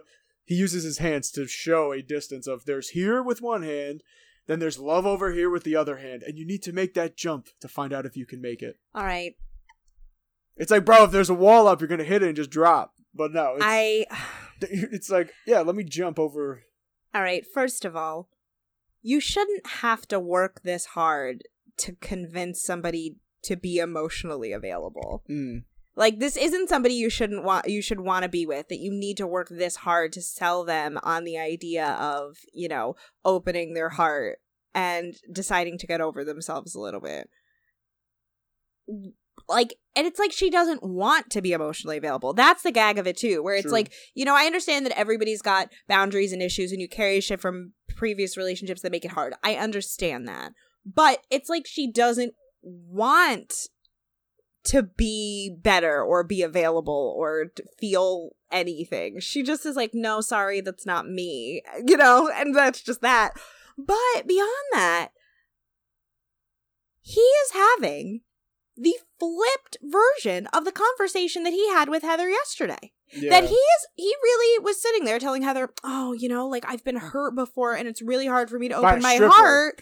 Well, it doesn't matter. But like in general, he's saying, I've had my heart hurt before and it's really difficult.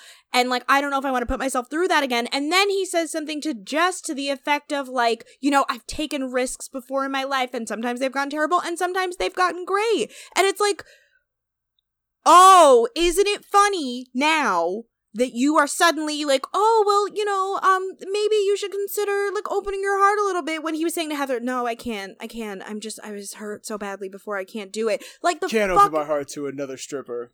The audacity has reached new levels he's holding Heather to a way higher standard that Jess is not being held to. They get back to shore. Brett's talking head says Heather was open and honest at the table, and Jess is still hiding something. I did appreciate him giving her props here. And we do see him get a little bit when she starts to question him, because when she's like, listen, I'm afraid of being hurt too, which is valid. Yeah. He does make a little bit of that same face where he's just like, I can't believe, like you can see in his eyes that he's like, I can't believe you've done this. I can't believe you've done this.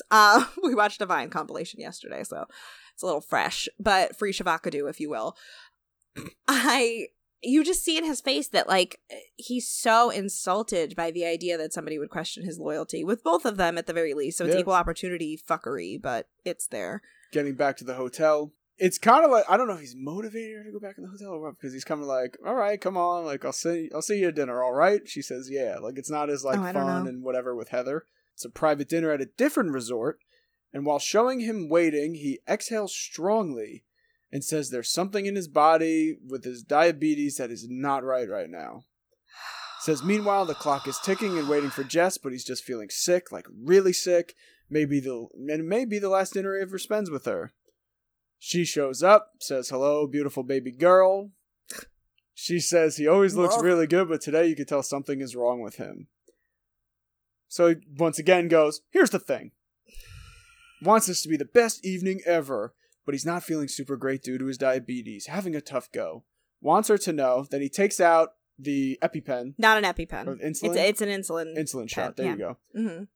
Says this thing will save his life. His insides aren't feeling well. His energy is gone. His blood sugar is extremely low. He's just not feeling great. It's like, bro, like you didn't eat or do anything before the date?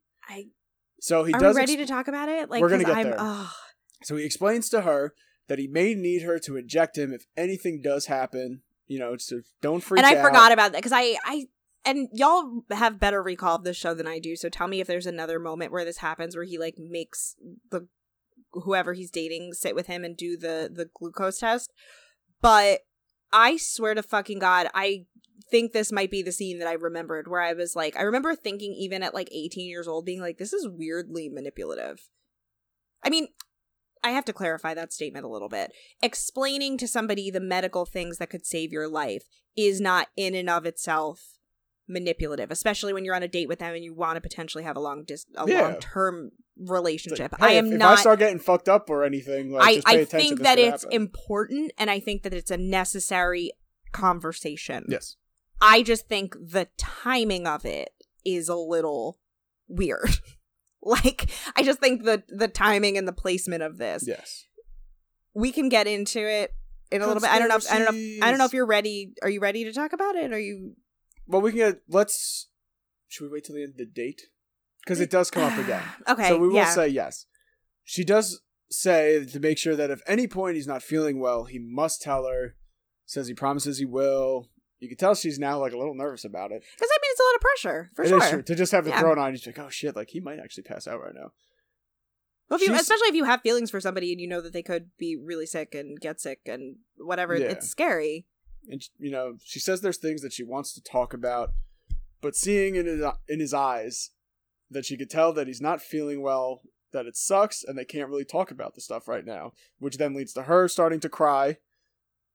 And she mentioned something about that she doesn't want him to think she can't connect emotionally.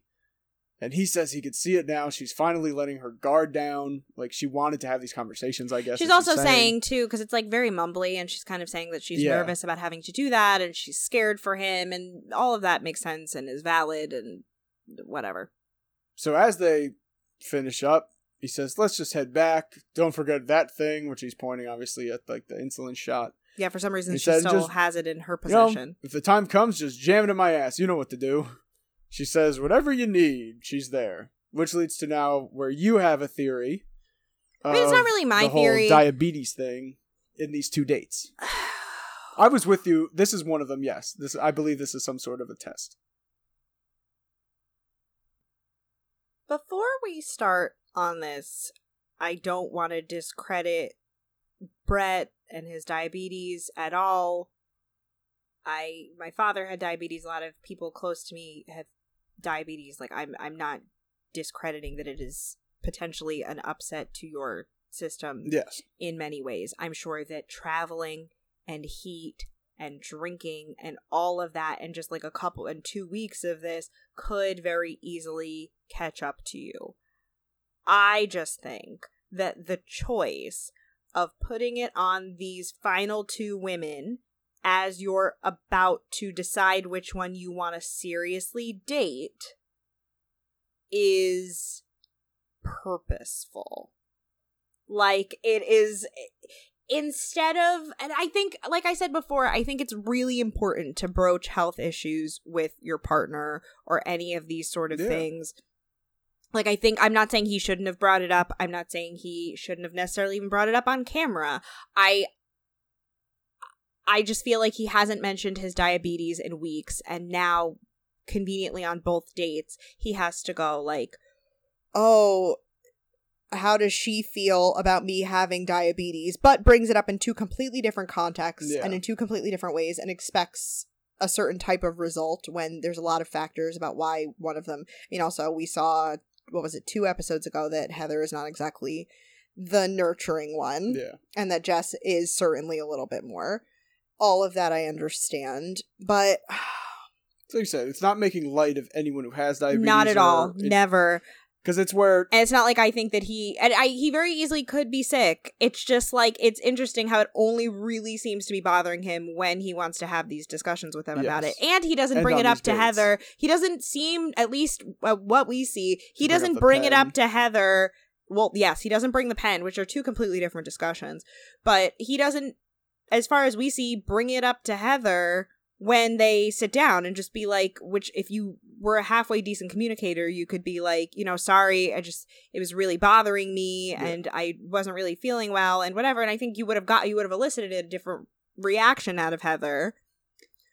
But I just was like so stunned that he brought it up on both dates and then didn't bring it up for the rest of the episode in any other context. And that's where I feel you didn't bring it up on conveniently, like, oh, riding dune buggies, you felt it, but not when you were sitting at the... Yes.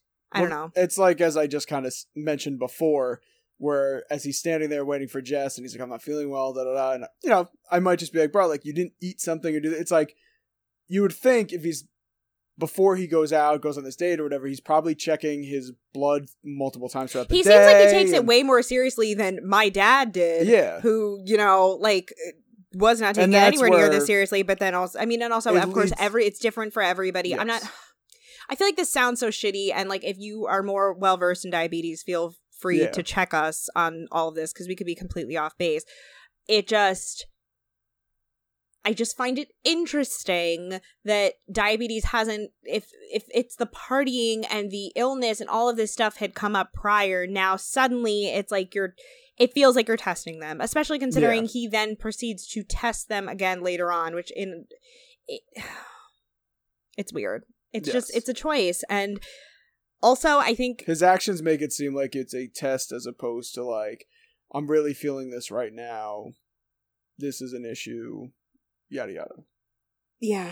As you say. It's not downplaying the seriousness of diabetes. No, not at all. And I'm not saying that or making fun of him. I'm not even saying he's necessarily faking it either. Like, I'm not saying he could very easily not be feeling well. Exactly. I just think the decision to discuss it in these contexts a little suspicious. It's pointed because it's not like he couldn't have brought it up on other dates. It's not like, like I said, I think it's a really important discussion to have with your partner. Also, though, it is worth noting that just because somebody says they're okay with it in this context or at all doesn't mean that when push comes to shove and you need that help or you are feeling really sick, that like that person will necessarily be there for you in the way that you need them to be. I mean, people with chronic illnesses and disabilities and stuff, like, you can be fine with it in the beginning.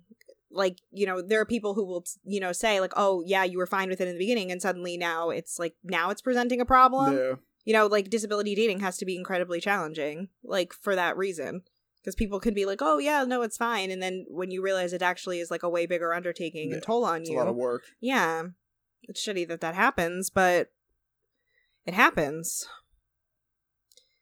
All right, back to let's hope. Oh, what did he say before? Oh, I was so annoying too, right before like they got up to leave. He goes, I can't stand another minute not holding you.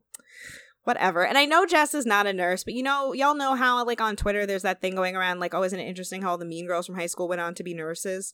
Jess has very much, I know that she's not a nurse, or at least at this point in time of the show, but like she has a lot of that mean girl turned nurse energy. You probably were not as cognizant of it because you didn't interact with girls basically at all. But as somebody who interacted with girls and know several mean girls who went on to be nurses, yeah, Jess is very much that kind of personality. All right, so we get back to Brett's room. He asks, do you want to come in and stay with me? She immediately goes, yes, yes. They start kissing. Yes, consent, bare minimum. Woo! So the talking head says physically they bonded, emotionally they bonded. He says he got the jacuzzi ready for them. She says nothing better than going to the jacuzzi, ... naked. LOL. We get a quick shot of her butt going up the steps of the jacuzzi. I also forgot to bring up that I liked her outfit. She had a really cute top on and then a black skirt with it, so I guess she felt like dressing up today. There you go. So, well, it's the one-on-one. You gotta dress a little more, I guess. Yeah. So yes, as I said, got her butt going up the steps of the jacuzzi. It's him taking his shirt off. Yeah, he you says would highlight that part again. Well, yeah. So he says, the perfect ending to the perfect day minus the insulin. So we get to the morning.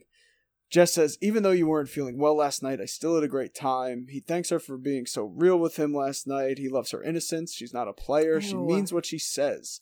Says it was really tough to say goodbye to her. She says that she misses him already. He tells us he sent them to a hotel in LA while he stays one more day to have some quality alone time. I always think that's so funny. I guess like the point is so they can get the house ready for elimination. But then again, they're not doing the elaborate eliminations that they were doing on Flavor of Love. Yeah.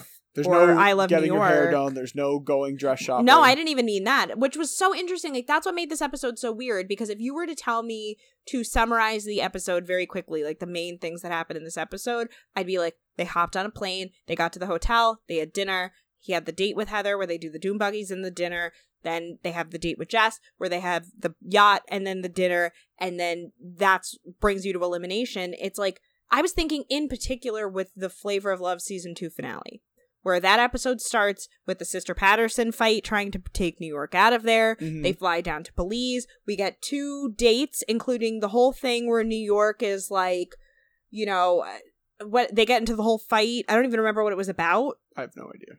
Oh, where he starts, remember he starts questioning her about, she starts questioning him about what he was doing with with Delicious. And he gets really defensive. Remember that was like the episode I hated him the most too. Yes. Where they got into the fight on the yacht. Yep. All of that happens, and we still see them. Oh no, we don't see them getting ready because they're in Belize. Yes. Ah, never mind. I'm mixing up my. But he also gets one day to himself. Yada yada. Well, right. We get a much longer sequence than we get of Brett. Yeah.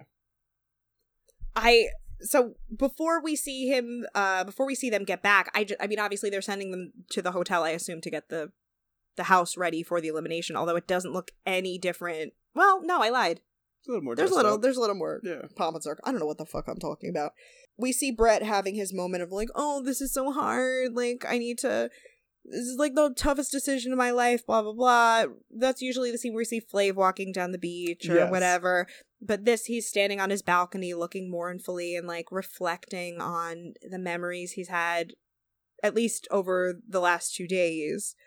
But I'm cracking up because they're playing this Brett song. Now, y'all go and listen to it, and you tell me that it doesn't sound like a mix of Maybe It's Time from A Star Is Born and I Saw a Tiger by Joe Exotic.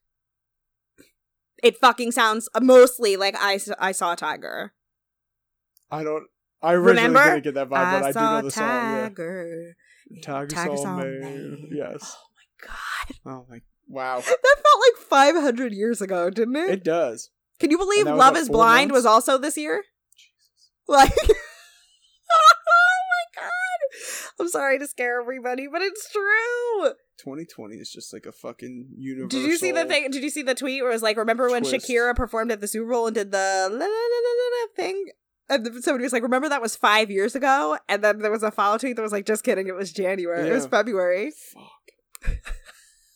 Fuck me. This year. Fuck us. Sucks. Actually, I just saw a tweet that said 2020 feels like when Scar took over Pred Rock. And that feels the most correct. This is just, yeah. We don't need to go. Y'all know how insane bonkers this year is. Either way, the song is called One More Day. Go listen to it. Not because I want to give Brett money for residuals, but y'all need to tell me if you think it sounds more like I Saw a Tiger or Maybe It's Time. We jump back to Brett in his room at the house already. They, I guess, just skip all the traveling and the women getting ready for the most part. Just like the plane graphic mournfully flies from Cabo back to LA. Him and Big John are hanging out in his room. Says he has 2 beautiful women. It's the toughest decision. Think he has to do this one on his own. So John goes, "You got it." And Brett says, "Thanks, buddy." And that's about it. I think that this is funny too because, when Flav is looking at the pictures of his final 2 on the wall, or really any of the ladies, it makes a lot more sense because it's a full-size clock. This is just 2 passes, 2 small little VIP passes hanging on the wall. And it's this doesn't have the same effect. No, it does not. So it's him getting ready. We see him putting on his jewelry and his fancy boots. The girls will be here any minute. Cut to Heather getting ready. And this is where they're playing a background stripper song. So this with song, girl moaning and shit. I looked it up. This song is called Sounds of Sex, and it is from the Letter from Death Row soundtrack. There you go. I thought that this was, at first, it sounds like regular show scoring, like the way that the background noise usually goes on the show, but then all of a sudden there was singing and moaning, and I was like, oh, this is a Brett song. So I looked it up, and yeah, it's called The Sounds of Sex. It's really awkward. Give her a talking head where she says, wow, God, fuck me here. How could he not choose me now? We need to describe the way Heather looks. Not be friends. We need to describe the way Heather looks because, and she looks like she was an emotional wreck while getting ready, which she clearly was. Oh my God. Heather really outdid herself in the terrible looks department this time. Yes. 80s. Wait, no. Go ahead. Let me handle it. So, she's got on this dress, and it is canary yellow, bright fucking yellow. And the dress itself, a halter again, is ugly as sin. So, y'all know in the 2000s, well, most of you know, in the 2000s, the side cutout dresses were very popular that reveal your back, and Heather's worn more than one on her, in her time here. Mm-hmm. But this one doesn't just have a normal side cutout. It's got a side cutout and then a piece, a band coming across the middle that then extends through the cutout in the side and the back, around the back. And it's all bedazzled or got flowers on it or something. It's already a hideous color, a hideous design. But she's like, oh, my pastel's on because he loves this tan, whatever. But her fucking hair, even by Heather standards, this is bad. It's bad. It is teased to the gods in a way that, especially in the 2000s was not about voluminous hair. 2000s were about flat hair. And I was thinking about what fuck me hair meant in the 2000s. Mm-hmm. And first of all, this was not it. But it was really more big barrel curls, which is at first what I thought she was going for, but the way it's teased at the top, it's just straight up 80s. There's no way around it in a way that was totally tacky to the point that it's what you would have worn to an 80s themed party. It's not early a 2000s blonde porn star too. I don't think porn stars had that much volume in their hair. By that, well, first of all, we're also in the mid to late 2000s at this point. This is 2007. As somebody who was into fashion, years is before that. Quote unquote is very heavy air quotes on that because I am not stylish at all. But I know enough to know, as somebody who flat ironed the shit out of their hair every couple hours, Heather's hair was out. It was tacky and bad. And it wasn't like she was trying, because, sometimes with a curling iron, it's a struggle. You can't always get it to be as, thick, juicy curls that you wanted, whatever. But this was not that. This was a purposely teased up, voluminous attempt at being what I guess she thought Brett would have wanted, but it just, and even by Heather's big hair standards, this was exceptionally bad. She looked like shit. Like, and the thing is, if she would have just done her hair kind of like the way she does it now, where it just would have been like long and straight and not all teased up like that, and you could still do volume, but just not in that way. The whole thing was garbage. It was bad. It was a bad look. Cannot stress that enough. I do love, though, when she says something, she goes, oh, my figure and this tan that he hearts. I love when Heather, instead of like that he loves, she said that he hearts. Why? Like, I heart you. Yeah. No, that wasn't shade. That was more just like, I love when Heather's like nerd side comes out and she says like things that people don't say. When she did the byaw a couple episodes ago. The things she hides from people. Yeah, when she does her own version of byaw. When did she do that? What did she win? I think she won the Superfan Challenge. Remember when she was drunk before they got... Whatever? Yeah. Yes. Oh, God. All right, so let's cut now to Jess getting ready. She gets regular fucking music. It's like very somber and serious, It's weird the way they do this because it's like It's like we cut to her in the limo, I guess, coming back from the airport. And because she's got no makeup on and she's like crying. And then we have that cut with her getting ready, but she gets like pretty regular music, like regular getting ready music. I don't think it's a Brett song. I mean, it could be wrong. As he says, like how Heather's more of the party girl and all that, so they gave her that sound. I get that they gave her the party girl sound, almost. But just... And then Jess gets the serious one because she's the one going through all the serious emotions and the walls are up and yada yada. Anyway. Jess is wearing the prom dress that every girl from this time either had or wanted to have. If you were a girl during this time, you know exactly what dress I'm talking about. But it's kind of what Heather's dress was a takeoff of. So it's definitely very bedazzled around the straps, and it does the straps underneath the armpit and through, and then it's cut out on the side, and all the bedazzling is like in an X shape across the waist, and it just was the most popular look for a prom dress during this time. I mean, she's also old enough, it's very possible that she wore her prom dress. Maybe. Or like a friend's prom dress or something like that. I mean, she's only 23 years old, so. Limo pulling up to the house. Jess gets out. There's a red carpet.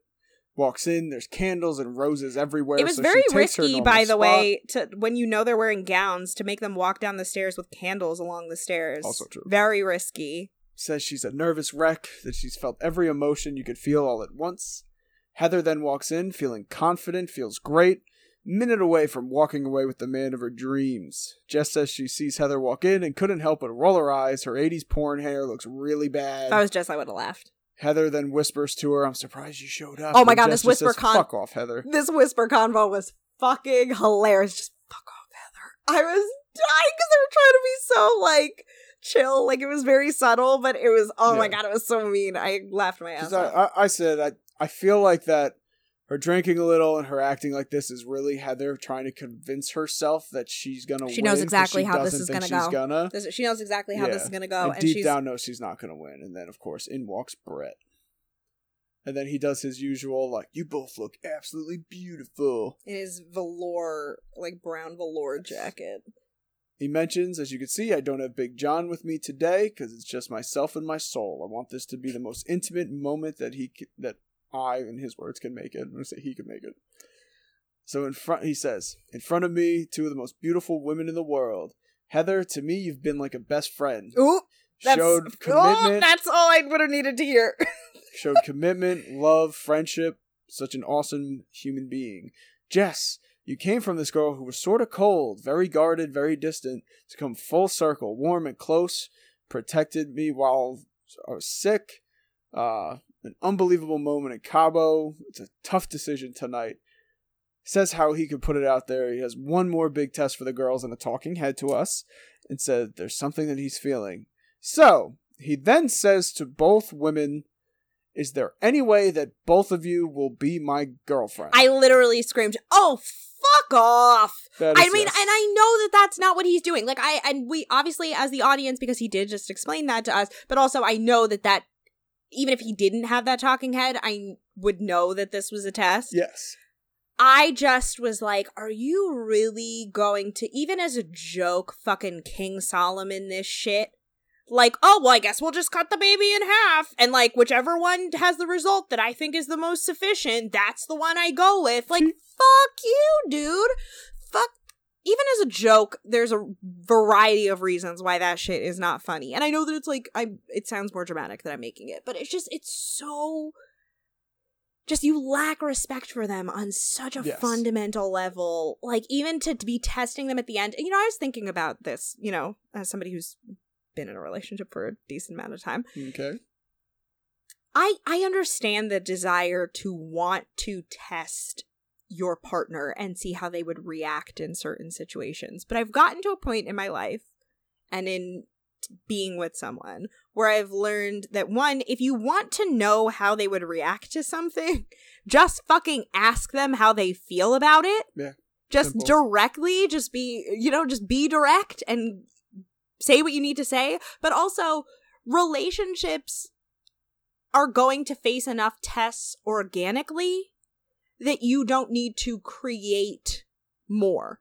Like tests in relationships should be things that you kind of realize in hindsight.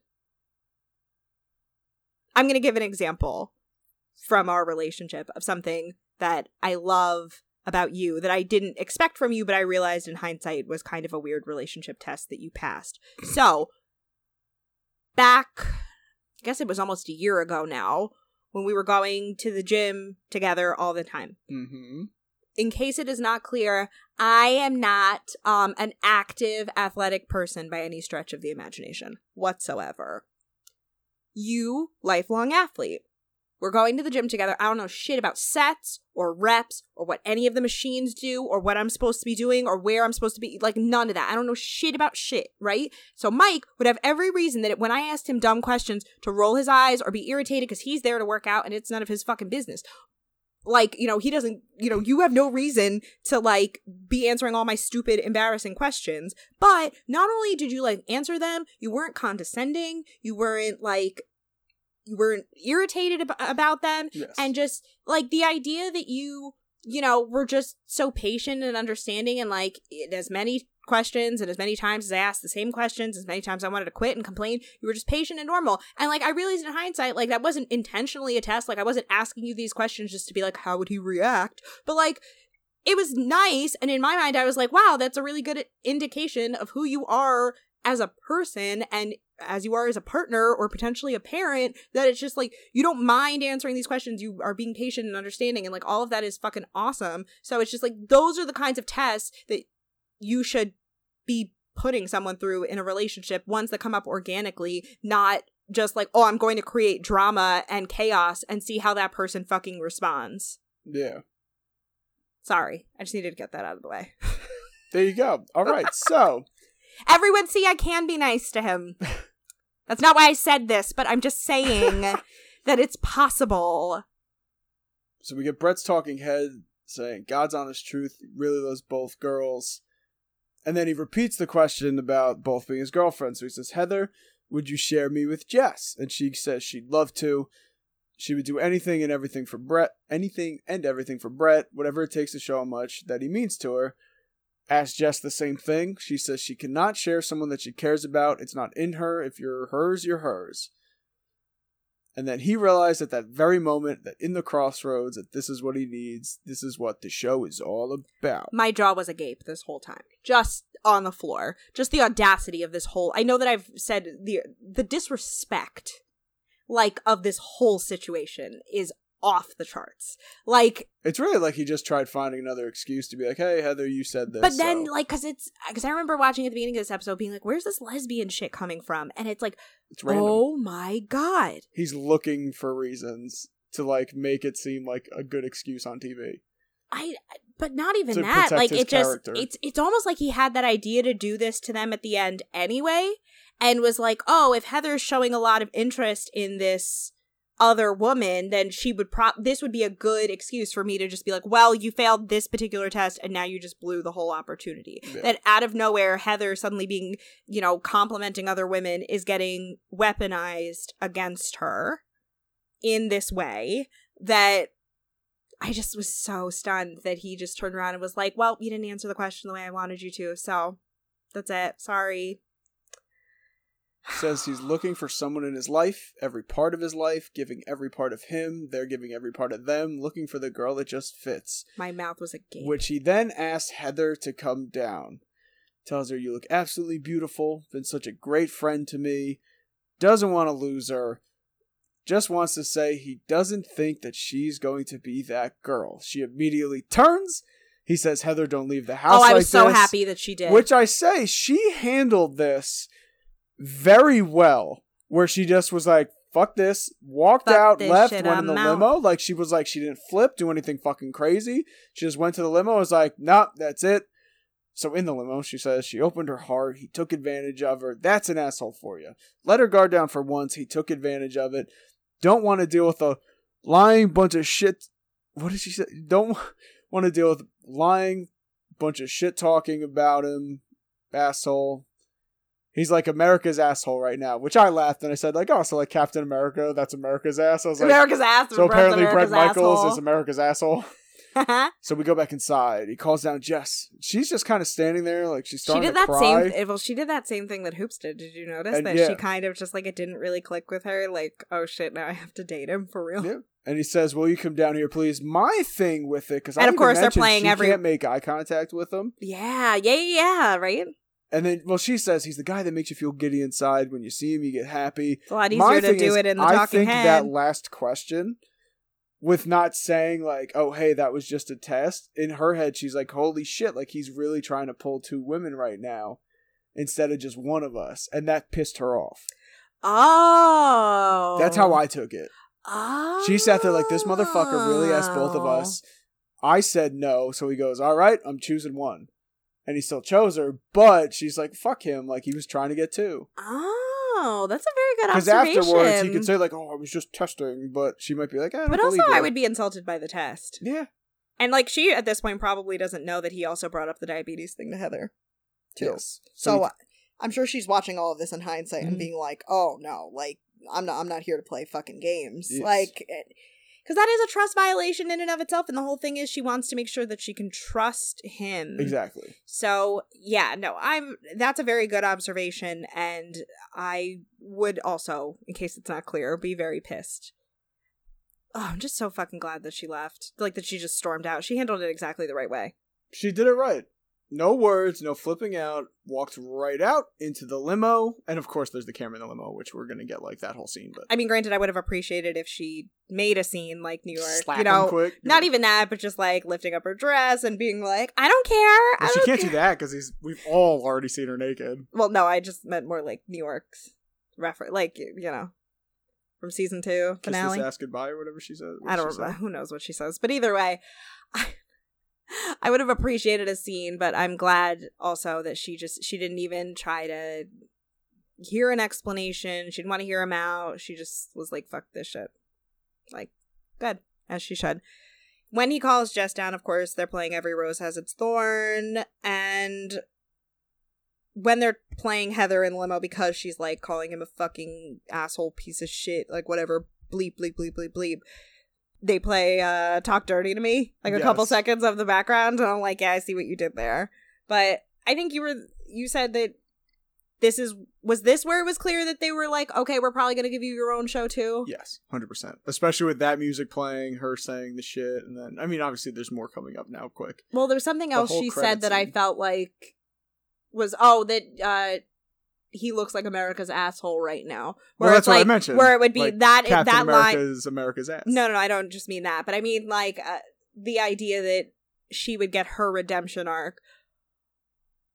I'm really torn about how I feel about the result because I think that on paper, for a lot of reasons, Jess is a really good choice, like for somebody, like a good choice in a partner. I think obviously the insecurity issues and the bitchiness is like a little bit much, but in terms of her drive and her ambition and the fact that she's really pretty and, all that stuff, like I think all of that works in her favor. Plus, I think that I think her strongest attribute was that time that Brandy and Lacey got so sick and she helped them out. Yes. Even though they're competition, she was still being like an actual caring human being. And while Heather was like stuffing her face. And, like, talking shit. Pure Taurus. So yes. He then thanks Jess. for taking, what was it? Oh, feeling like shit the other night and taking care of him and being there for him. It meant the world to him. And now we get his talking head saying he's got everything he wanted. Someone who's cool, someone who's hot, smart, funny, and she finally let her guard down. No, she didn't. This was my rock of love. And this, however, like, I'm confused by her body language and stuff because I know I just mentioned it, but, like, even though we're kind of kissing like crazy, she was smiling, she wasn't making eye contact.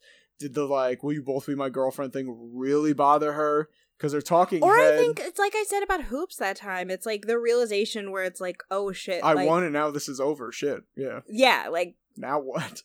Because when you become so focused on kind of winning over somebody, you have to. It may not necessarily click. It may not be about what the prize is at the end of the day.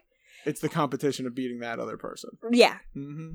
I mean, she can say all she wants in the talking heads, like, "Oh, I really want to be with Brett," but it was really trying to best Heather. Yeah. It's all that post-production There may have bullshit. been, like, actual genuine chemistry interest there, and I'm sure that Brett is very charming when you're around him, and And she might just legitimately be, like, happy and, like, just overwhelmed with emotion right now. I know, I think that you made a very solid point in saying that she was probably really thrown by the question, and it was hard to get her out of that headspace. Yeah. If I was on a dating show and she was like, listen, like, will you both be my boyfriend? I'd have the same answer as Jess, which would be like, nah, yo, like, it's one, that's it. And then, but, like, to have that thrown at you, you're kind of like, well, fuck, like, yeah, I guess I don't mean as much to you as you think. As bad as we love to rip on Flav for being like, you're telling the person that you don't want to be with that you want to be with the other one. That's how you're, like, announcing who the winner is. Hoops. Yeah, that's such a weird way to say it, but, like, I think faking them out with, like, a King Solomon challenge is probably worse. It's stupid. And I also, to Flav's credit, Flav, as much as he doesn't really like to disappoint people, and we've talked about how Brett is very similar, I have to say I appreciate the fact that Flav didn't put them on the spot with tests like this. That's true. For all of his shortcomings, he was at least more upfront. He's like, fuck it, this is how I'm feeling, I'm going with you. Yeah. Yeah, like, it's just, Brett was manipulative of them and prioritizing himself right down to the bitter end. And I would have liked to see Heather with her own spinoff, and I would have liked to see Heather come back in season 2 as a New York style character, not necessarily back in the race, but to come back as the tester. Yes. Bringing somebody else in as a test.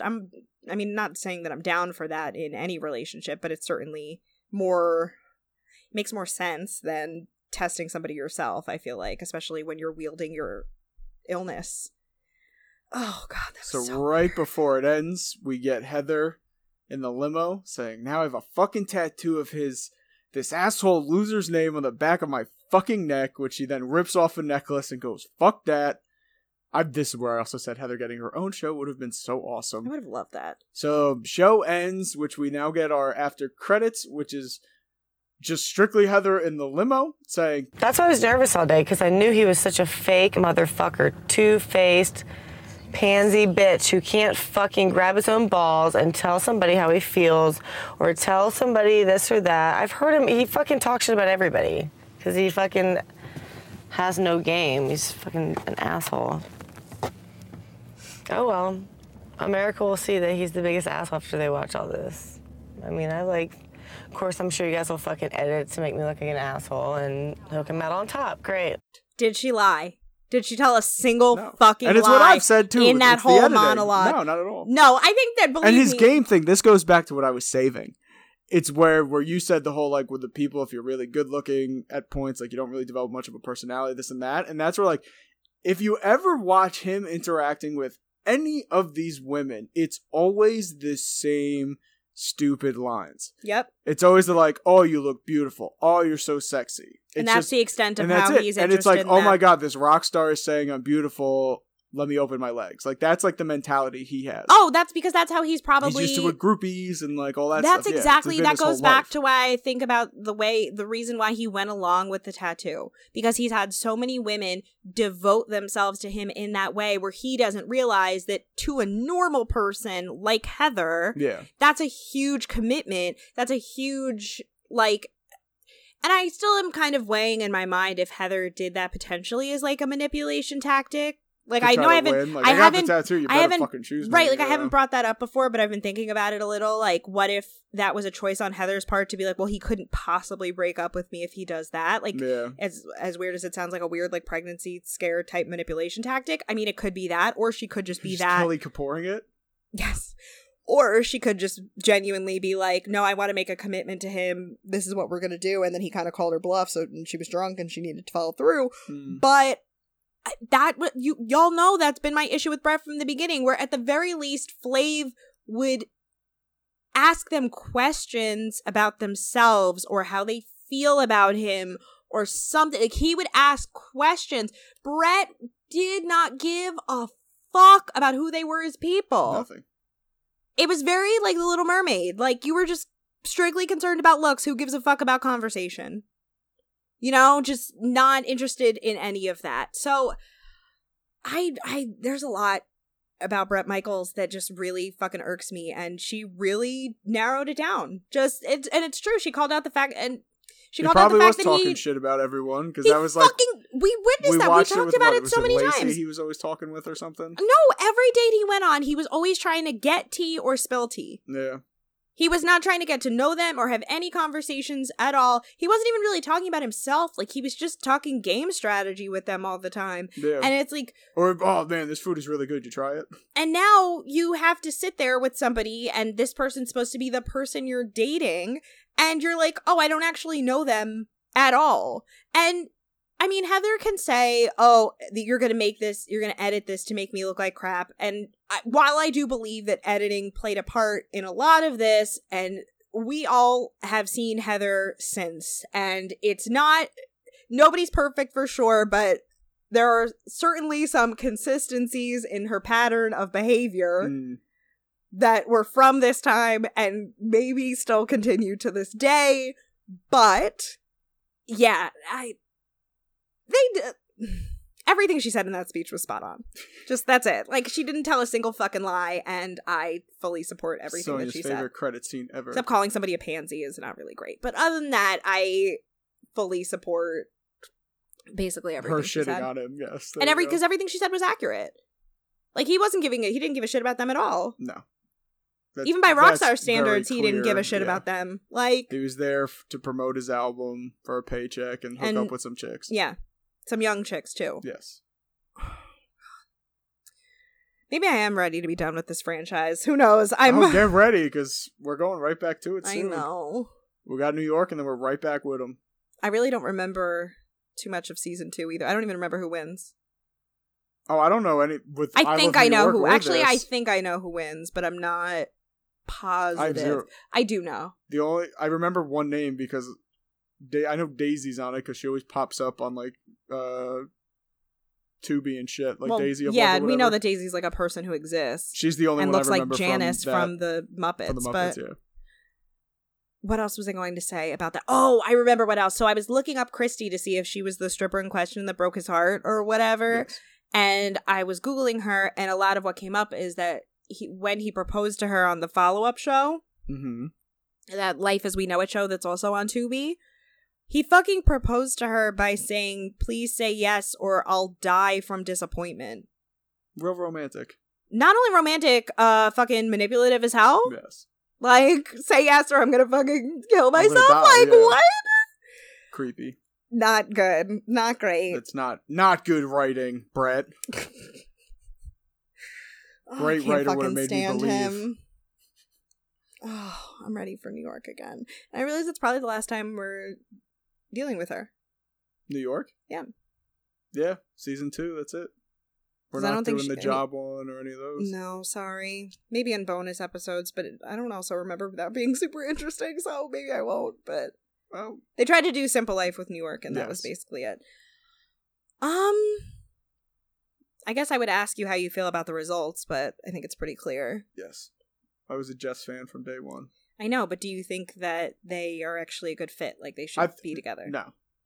I think I've said as we've watched this that I think Heather might have been the best fit from the beginning, but I also sort of feel like she's friends. But I feel right, like they have definitely. She's the one hanging out backstage with him in the band, and like maybe they bang once in a while. It's kind of like what Jess said with being like a fuck buddy. Like it's like they're really good friends, but I don't know if I'd see a relationship with any of the women in the house and him. I think that if he could humble himself a little bit, that maybe Rodeo, yeah. I was gonna say if he could bring himself down a little bit, and she could like tamp down the crazy a little bit, that I think him and Rodeo would be a good. They would have been age appropriate. And Southern girl, it seemed, with everything, she has a cowboy hat, the accent, in great shape. Yeah, and it had like shares they a lot seem of like interests. They have a lot of similar interests. Yeah, Just like similar interests, and just I think that it would have been a really good fit if she would get over herself. He would get over himself. Sorry, what else was I gonna say about this? I don't remember, but yeah, it was definitely a very interesting drama-filled episode. A lot to unpack. A lot of dialogue. Now I remember. Did your feelings change on Jess at all? No. You're just strictly keeping it shallow? Yeah, like why the hell not? Why would she was being kind of mean. The stripper shaming, it's like, come on. But it's like, as you said, like everyone, unfortunately, it was the time. It's how people talked. It was much more accepting to say things like that. Nowadays, things are a lot different. As you said, hopefully she's changed. What if you found out in 2020 she still holds those same shitty views? Like, fuck people who are in their 30s and stripping? Yeah. I'd be like, well, that sucks. But it's not yeah. But it's not a deal breaker. Okay, so we know how shallow Mike is. Because I could educate her. For sure. Okay, Brett. If she came out saying all lives matter, then it'd be like, oh, never mind. You're like, wait for completely. all of my emotional labor to go to waste on fucking Jess. She'd be done. It'd be... There's other things that would be a complete deal breaker, but... The smoking. I don't like cigarettes at all. Maybe she's done with that too. We don't know. We don't know. I don't know shit about Jess to this day. She keeps a pretty low profile. So go off, queen. That is the big negative. I hate smoking. Won't be a deal breaker, but I would try to get her to quit. Okay. That's it, right? Pretty much. I mean, that sums up the season. Reunion next week. There's a lot of funny moments, some sad moments, some serious moments. Yeah. Kind of like all these shows. Yeah. Kind of all ups and downs. This one, once again, obviously, there's a lot of problematic, a lot of, obviously, slut/sex work training. Or shame training. Training? Maybe they're training. I don't know. Shaming. Apologies. Yeah. I mean, I can't imagine it gets any better, but we'll see. No, yeah. Or maybe more strippers. I'm really excited. Y'all need to remind me that he talked so much about, like, oh, I can't date a stripper. It's, like, personal. It's hard. Whatever. Because she's not the last stripper. I know for a fact she's not the last stripper, so... It's like 6 people on the next one will end up being strippers or something. We shall see. But... It's interesting. On that note, thanks for listening. We'll be back next week. Hopefully. Our schedules are a little complicated, so I'm going to do my best to get better at this. Yes. But rate, review, subscribe, tell friends who don't suck. Yes, 5 stars. 5 please. stars. Patreon.com/RewindTheLovePod for bonus content. All fun 2000s VH1 style things. Yeah, the next thing we're talking about is 2004. Interesting. Don't ask me what happens then. I literally don't know yet. I don't remember, but that's the excitement of it, though. Yeah, we'll talk about it. And you can find us. We don't really post on Facebook anymore, but facebook.com/RewindTheLovePod. Rewind the Love Podcast. I don't know. We're Rewind the Love Podcast on Facebook. Yes. At Rewind Love Pod. On Twitter and Instagram. Yes. You can follow me on Twitter at Sonia Marie Says. I'm at Mr. Feeney519. We hope you all enjoyed the ride of this show with us. As we said, there's still the reunion coming. So that's going to be pretty eventful, I'm assuming. Hopefully. Exciting. But yeah, with that, thank you all once again for your support. We appreciate it so much. So much. Everyone stay safe, stay healthy, and we'll catch you next time. Bye. Bye.